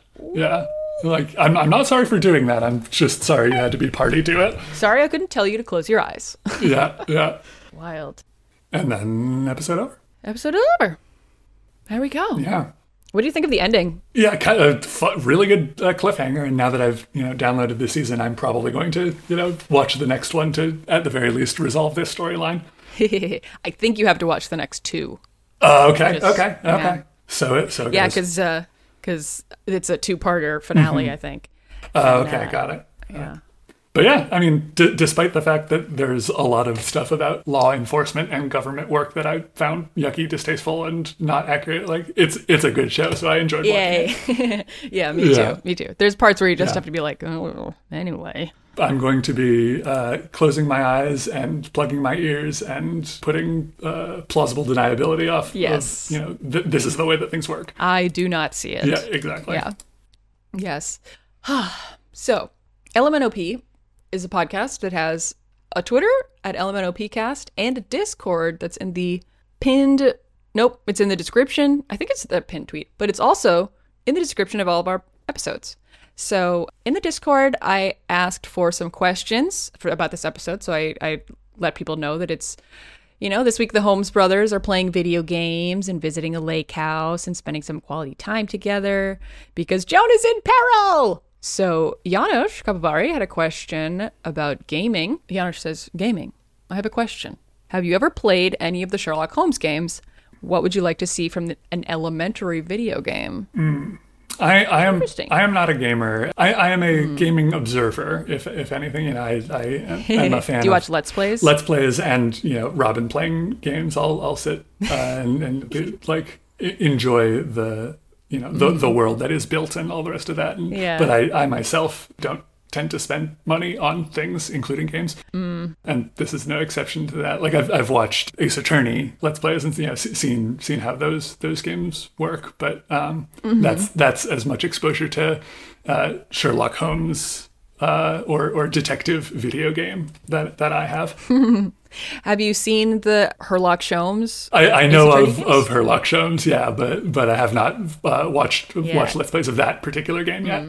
Yeah, I have not. I am also not. I mean, I am a game. I'm what you might call a gamer, but not a gameser. Okay. It's You know, just I played one the or one two. game. Yeah. Yeah. So Animal Crossing is nothing like Elementary, and I wouldn't want it to be. Yeah. So yeah, I don't know. This is the interesting thing to me about Elementary is that I think in real life I am a smart person, but I'm not a detective. Right. So if I played an Elementary video game, I would need the walkthrough open on a tab right next to it. Yeah. oh yes, Yeah. yes, Or I would just absolutely- go doing the beekeeping side quest and spend none of the time on the actual main story I quest. would get 50 hours and 0 points on this on that game. Absolutely. yeah. I would absolutely be one of those people that just like clicks on every random thing or like interacts with every random thing to try and like, is this a clue? Is this a clue? Is this a clue? Is this a clue? And I would get all the information and, you know, Not be like, able to put it together. Yeah, for sure. Yeah. Yeah. I just have no idea. I mean, so I do murder mystery dinner theater, right? And we have the scripts and everything. Right. And every time there's a new script that comes out, I read it and I read all the clues from all the characters and I try to put them together. I have never correctly guessed what was happening. Yeah. I did a murder mystery night thing with some friends, and yeah, I had no idea who the right person was at the end of the Like, night. did not understand Not in the slightest. Yeah. at all what was happening. So an Elementary video game, I think, would be really cool, and I would feel bad if they made it so that I could play it, because Yeah. it would be really dumbing down Yeah, they would need to have spirit like of the show. they would need to have difficulty modes of like, you know, Yes. you get more clues on easy mode for, you know, Yeah. everything has like glowing highlights around it if it needs to, and like that sort of thing. Maybe I could play as Belle, so I Yeah. only have to put together some of the stuff. Yeah, you have the Sherlock doing everything else, you know, in front of you, but like you don't have to actually, you know, like do the thinking. Yes. Speaking of playing as Belle, would you play a Sherlock Holmes romance game? Ooh, a visual novel. Yeah. A visual novel. Okay, yeah, I think that might be more up my alley, because, you know, it's, at the very least, like there isn't a set win condition other than the one that you decide of like whoever you want to date. Yes, absolutely. More open ended that way. I would be really conflicted because if you played as Sherlock and you could romance Joan, I would be like, well, I want to, but I don't want Sherlock to. Yeah. I want to see this happen, and then I immediately do another playthrough where that doesn't happen to like be honest to Right. the, you know, Yes. to set that in your save to make sure that Right. like I don't actually want this to happen. I just want to see what it would be like if it did. It's not my end game. Yeah. I just want to read the dialogue options. Yeah. Yes. Okay, so Joe also has questions. The other one. The other Yes. Joe. We're unfortunately not the best people to answer this, I think, because the first question is, what are Sherlock Holmes's favorite video games, assuming he became a true gamer? I don't know a lot about video games. Knowing from, like, the culture of the games, I feel like he would be... Cookie Clicker. He would love clicker games. There's nothing to figure out, though. You just click them. Yeah, but yeah, if anyone who's writing a game and designing a game for, you know, mass consumption is obviously not as smart as Sherlock. So like he would play Obra Dinn and like get everything in, you know, 5 minutes, and it would be trivially easy for him. And he would, I think he would get into something that would just like hit the dopamine center and just waste his time, and he would not be able to put it down. Just like he would get into gacha games. Genshin Impact is he would absolutely be addicted to a game that he spends thousands and thousands and thousands of dollars on. I could see him definitely like deluding himself, or like reading a study that says like Candy Crush is good for your brain, and then spending way too much time playing Candy Crush, becoming like top 10 in the world at Tetris because someone said that it improves your physical coordination and reaction time and stuff. Yes, exactly. Either that or like a combat game, although I don't think they have single stick in the Olympics yet, so... Yes, yeah. He would probably be annoyed with like multi-platform, like Smash and stuff like that, because he would be like, it's unrealistic because you don't need a variety of moves. You just need a front smash move. Yeah. You just need a front smash. Yeah, exactly. Yeah. What are you doing with this neutral air business? All you need is front smash. Yeah, it is unrealistic to have a shield that is a bubble that shrinks over time. What is this? I would simply get a set size of bubble. Rip to Kirby, but I'm different. Right. Next question. Have you ever visited a lake house? Yes. Yeah. It was fun. I, have been friends with people who are, their family's rich. So. Yeah, same. Yeah, nice. I went up to a friend's family's lake house last summer before. And yeah, like up in New Hampshire, and it was a quiet little place, and it's a nice vibe for a brief period of time, and then the bugs get too much, and you don't have good enough internet, and I have to come home. Right. Yeah. It's like I say, oh, their family is rich. I feel like lake houses are now an indication of, like, if you have two houses now, it's an indication that you're definitely really, really well off. But like, or come from money. Yeah, exactly. But I feel like, if your family bought the house 50 years ago or whatever, and it's just like passed down, it's like a relic of another time when property was ownable. Yeah, when it was, upward mobility was something that existed. Yeah. But it's nice. It's nice to go sailing from just a yard. Yeah, and then end up and get off the boat and immediately have a burger that someone else cooked. It's nice. Yes, for sure. Joe has a lot of questions today. Other Joe has a lot of questions today. So the next one is, given the whole lot of nothing that happened after the Panama Papers were released, do you think Les Milieu's plan would have worked? Yes, because people did die. So. Yeah. And I think it's, it might have been different if they were doing corporate blackmail versus like publishing the secrets. Yeah. Like if I don't know what Les Milieux was planning on doing with the secrets. Like if they were maybe go to one corporation with the other corporation's information or that sort of thing. Yeah. That they could use that to blackmail and extort. But if they were, sending it to 2012 Glenn Greenwald before he went crazy, whole lot of nothing. Yeah. I think they definitely could have done a more evil version of, just like sunlight is the best disinfectant, Right. Next question. This ep also features torture, putting him in the same camp as Batman's supposedly great detectives who resort to torture. What does it mean when a part of Sherlock's repertoire also includes the now disproven method of information extraction? Is it a sign of the times, or is it an expected part of the media landscape regardless of whether it works in real life or not? Very good question. Yeah, I think it's unfortunately the latter. It feels like something that, I don't know. I am not sure how much of this is just, my perspective, the fact that I know that it doesn't work. Right. And so therefore I'm like, okay, I'm suspending my disbelief now.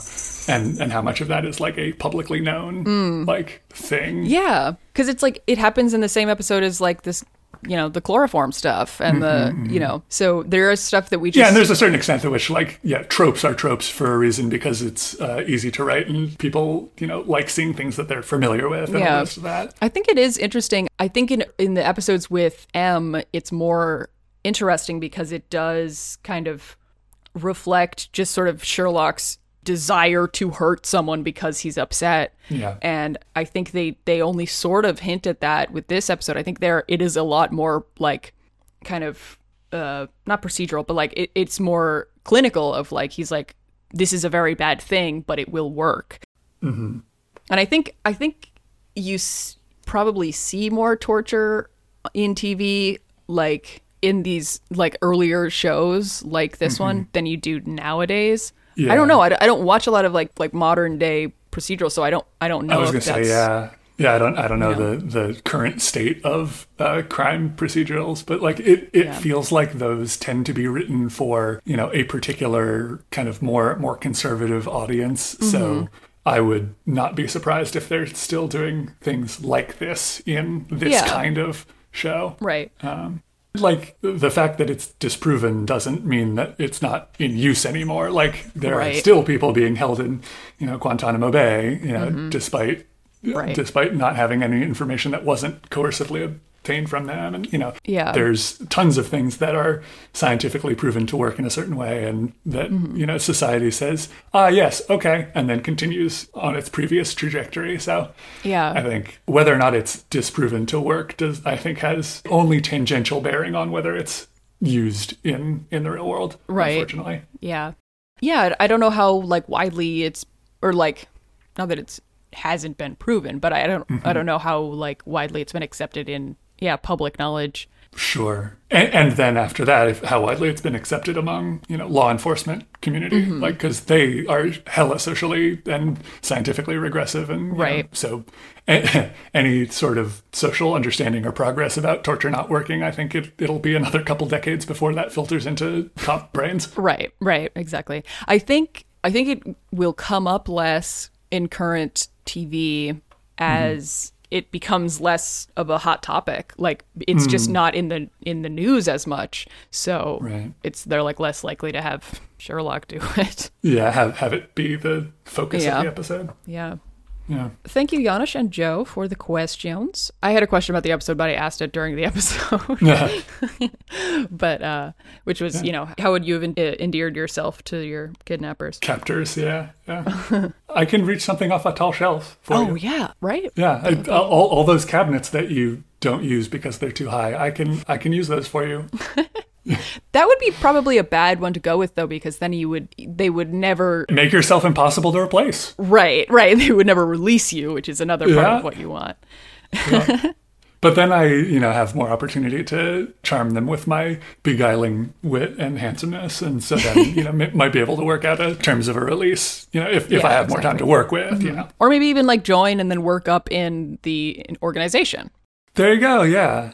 Exactly. Yeah. Career opportunity. Like 5 years from now, I want to be your boss. Right. Exactly. All these people will be working for me one day. Yeah. I say with my hands zip tied behind my back. Exactly.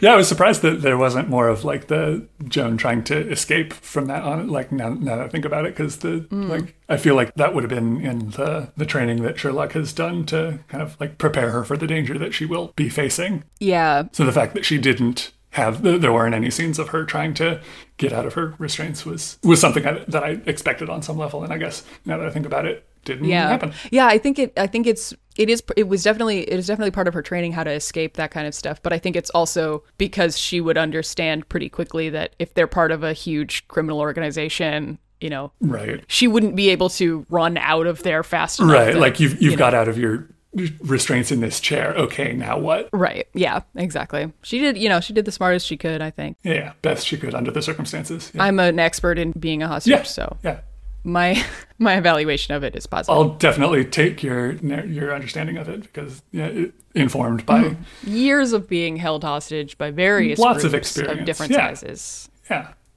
Good stuff. Yeah. Anyway, like I mentioned earlier, LMNOP is on Twitter, LMNOPcast, and Discord. It's also on Noisepace.xyz, which is a podcasting network. Yeah. Where there's podcasts. Now, Joe, have you guested on any other podcasts on Noisepace? I have. I have guested on an episode of Queerbaiting. Ooh, good podcast by friend of the show? I don't know, friend of the us, Sarah. Wait, I said Queerbaiting. The show is called Fearbaiting. Fearbaiting. Yes. Because And we're here, we're fear, get used to it. Other shows on Noisepace include Henry Kissinger's Pokemon Going to Die, Kyle X Y, Kyle X Y? which I think just posted their last episode. Just posted their last episode of this this fanfic. fanfic. I don't know if they're doing Okay, another one. because I know that they have their next season, planned. Yeah. Potting Bros will be continuing to pod Mm-hmm. either way. Speaking of whom, they've got Kamarocha Radio, that one. Yeah. Slappers Only, also has Jordan on it. Jurgen It. Lots of good content. And 0 to 0, which has Sam and me and our friend Giga. Yeah. Good show. Like to listen to the horrible exploits of the horrible media landscape that is superhero movies. Bad, it turns out. Yeah. Yeah. We're about to watch one Unless that it's might good. be good. Yeah. Yeah. Some of them are good. Yeah. Some of them are good, but most of them are bad. Yes. And you can also find me on Twitter at FlightCub. Second B stands for bad movie. Wonder Woman 1984 is a bad movie. Yeah, it did not sound like you were having very much fun watching it. Although maybe you were having fun watching it, but it did not seem like a very good movie. Yeah. I mean, watching it because we watch it separately is not fun. It's not fun. Right. But talking about it certainly is fun. I had a moment of that the other night where Janusz was watching through the Pinocchio movie, and I was at work at the time, so I couldn't join in on that. And they posted a clip of it, and I made it through about 5 seconds before I said to myself, I cannot do this if I am not laughing along with other people through this. I do not have the stamina for listening to Pauly Shore. I know. My God. Yeah. I mean, like, because we have so much fun recording the 0 to 0 episodes, but watching actual Wonder Woman 1984, I was just like, don't make me. Yeah. Like, Yeah. so terrible. Entirely. Anyways. Joe, where can people find you if they want to check out Yeah. more from you? If you want to check out what I do, I tweet occasionally at The Tallest Jew. You can find me in the HKIP and PGOT and City Girls Make Do and various other Noise Space Universe Discords. Hell yeah. And the LMNOP Discord as well. And the LMNOP Discord, of course. The Stick. Huh? The Stick Discord as well. Oh, okay. I thought you were calling the LMNOP Discord a stick. And I was like, No. not that we ever came up with that. Another good Noise Space podcast The Stick. worth listening to if you enjoy Homestar Runner. All right. And you clearly do. I do, given that Homestar Runner is my icon. Yes. I'm not familiar with Homestar Runner, but my friend is, who listens to this podcast. And they were like, is Joe Bulldozer's name a reference to Jody Bulldozer, which is a Homestar Runner reference? It is. Yes. Yeah. I was like, I started to type up the thing and I was like, well, I don't know, maybe. And then I remembered what your icon was and what your HKIP Discord nickname is. And I was like, yes, it definitely is. Yeah. Joe, I want to thank you so much for being on. This was very fun. It has been a blast, yeah. And I learned a lot about racing and being tall And chloroform. and chloroform. And I'm not going to do any of those 3 things ever. I'm only going to do one. Nice. Thank you all for listening. This marble will keep on rolling. Goodbye. Bye. She's watching the detectives. Ooh, he's so cute. She's watching the detectives.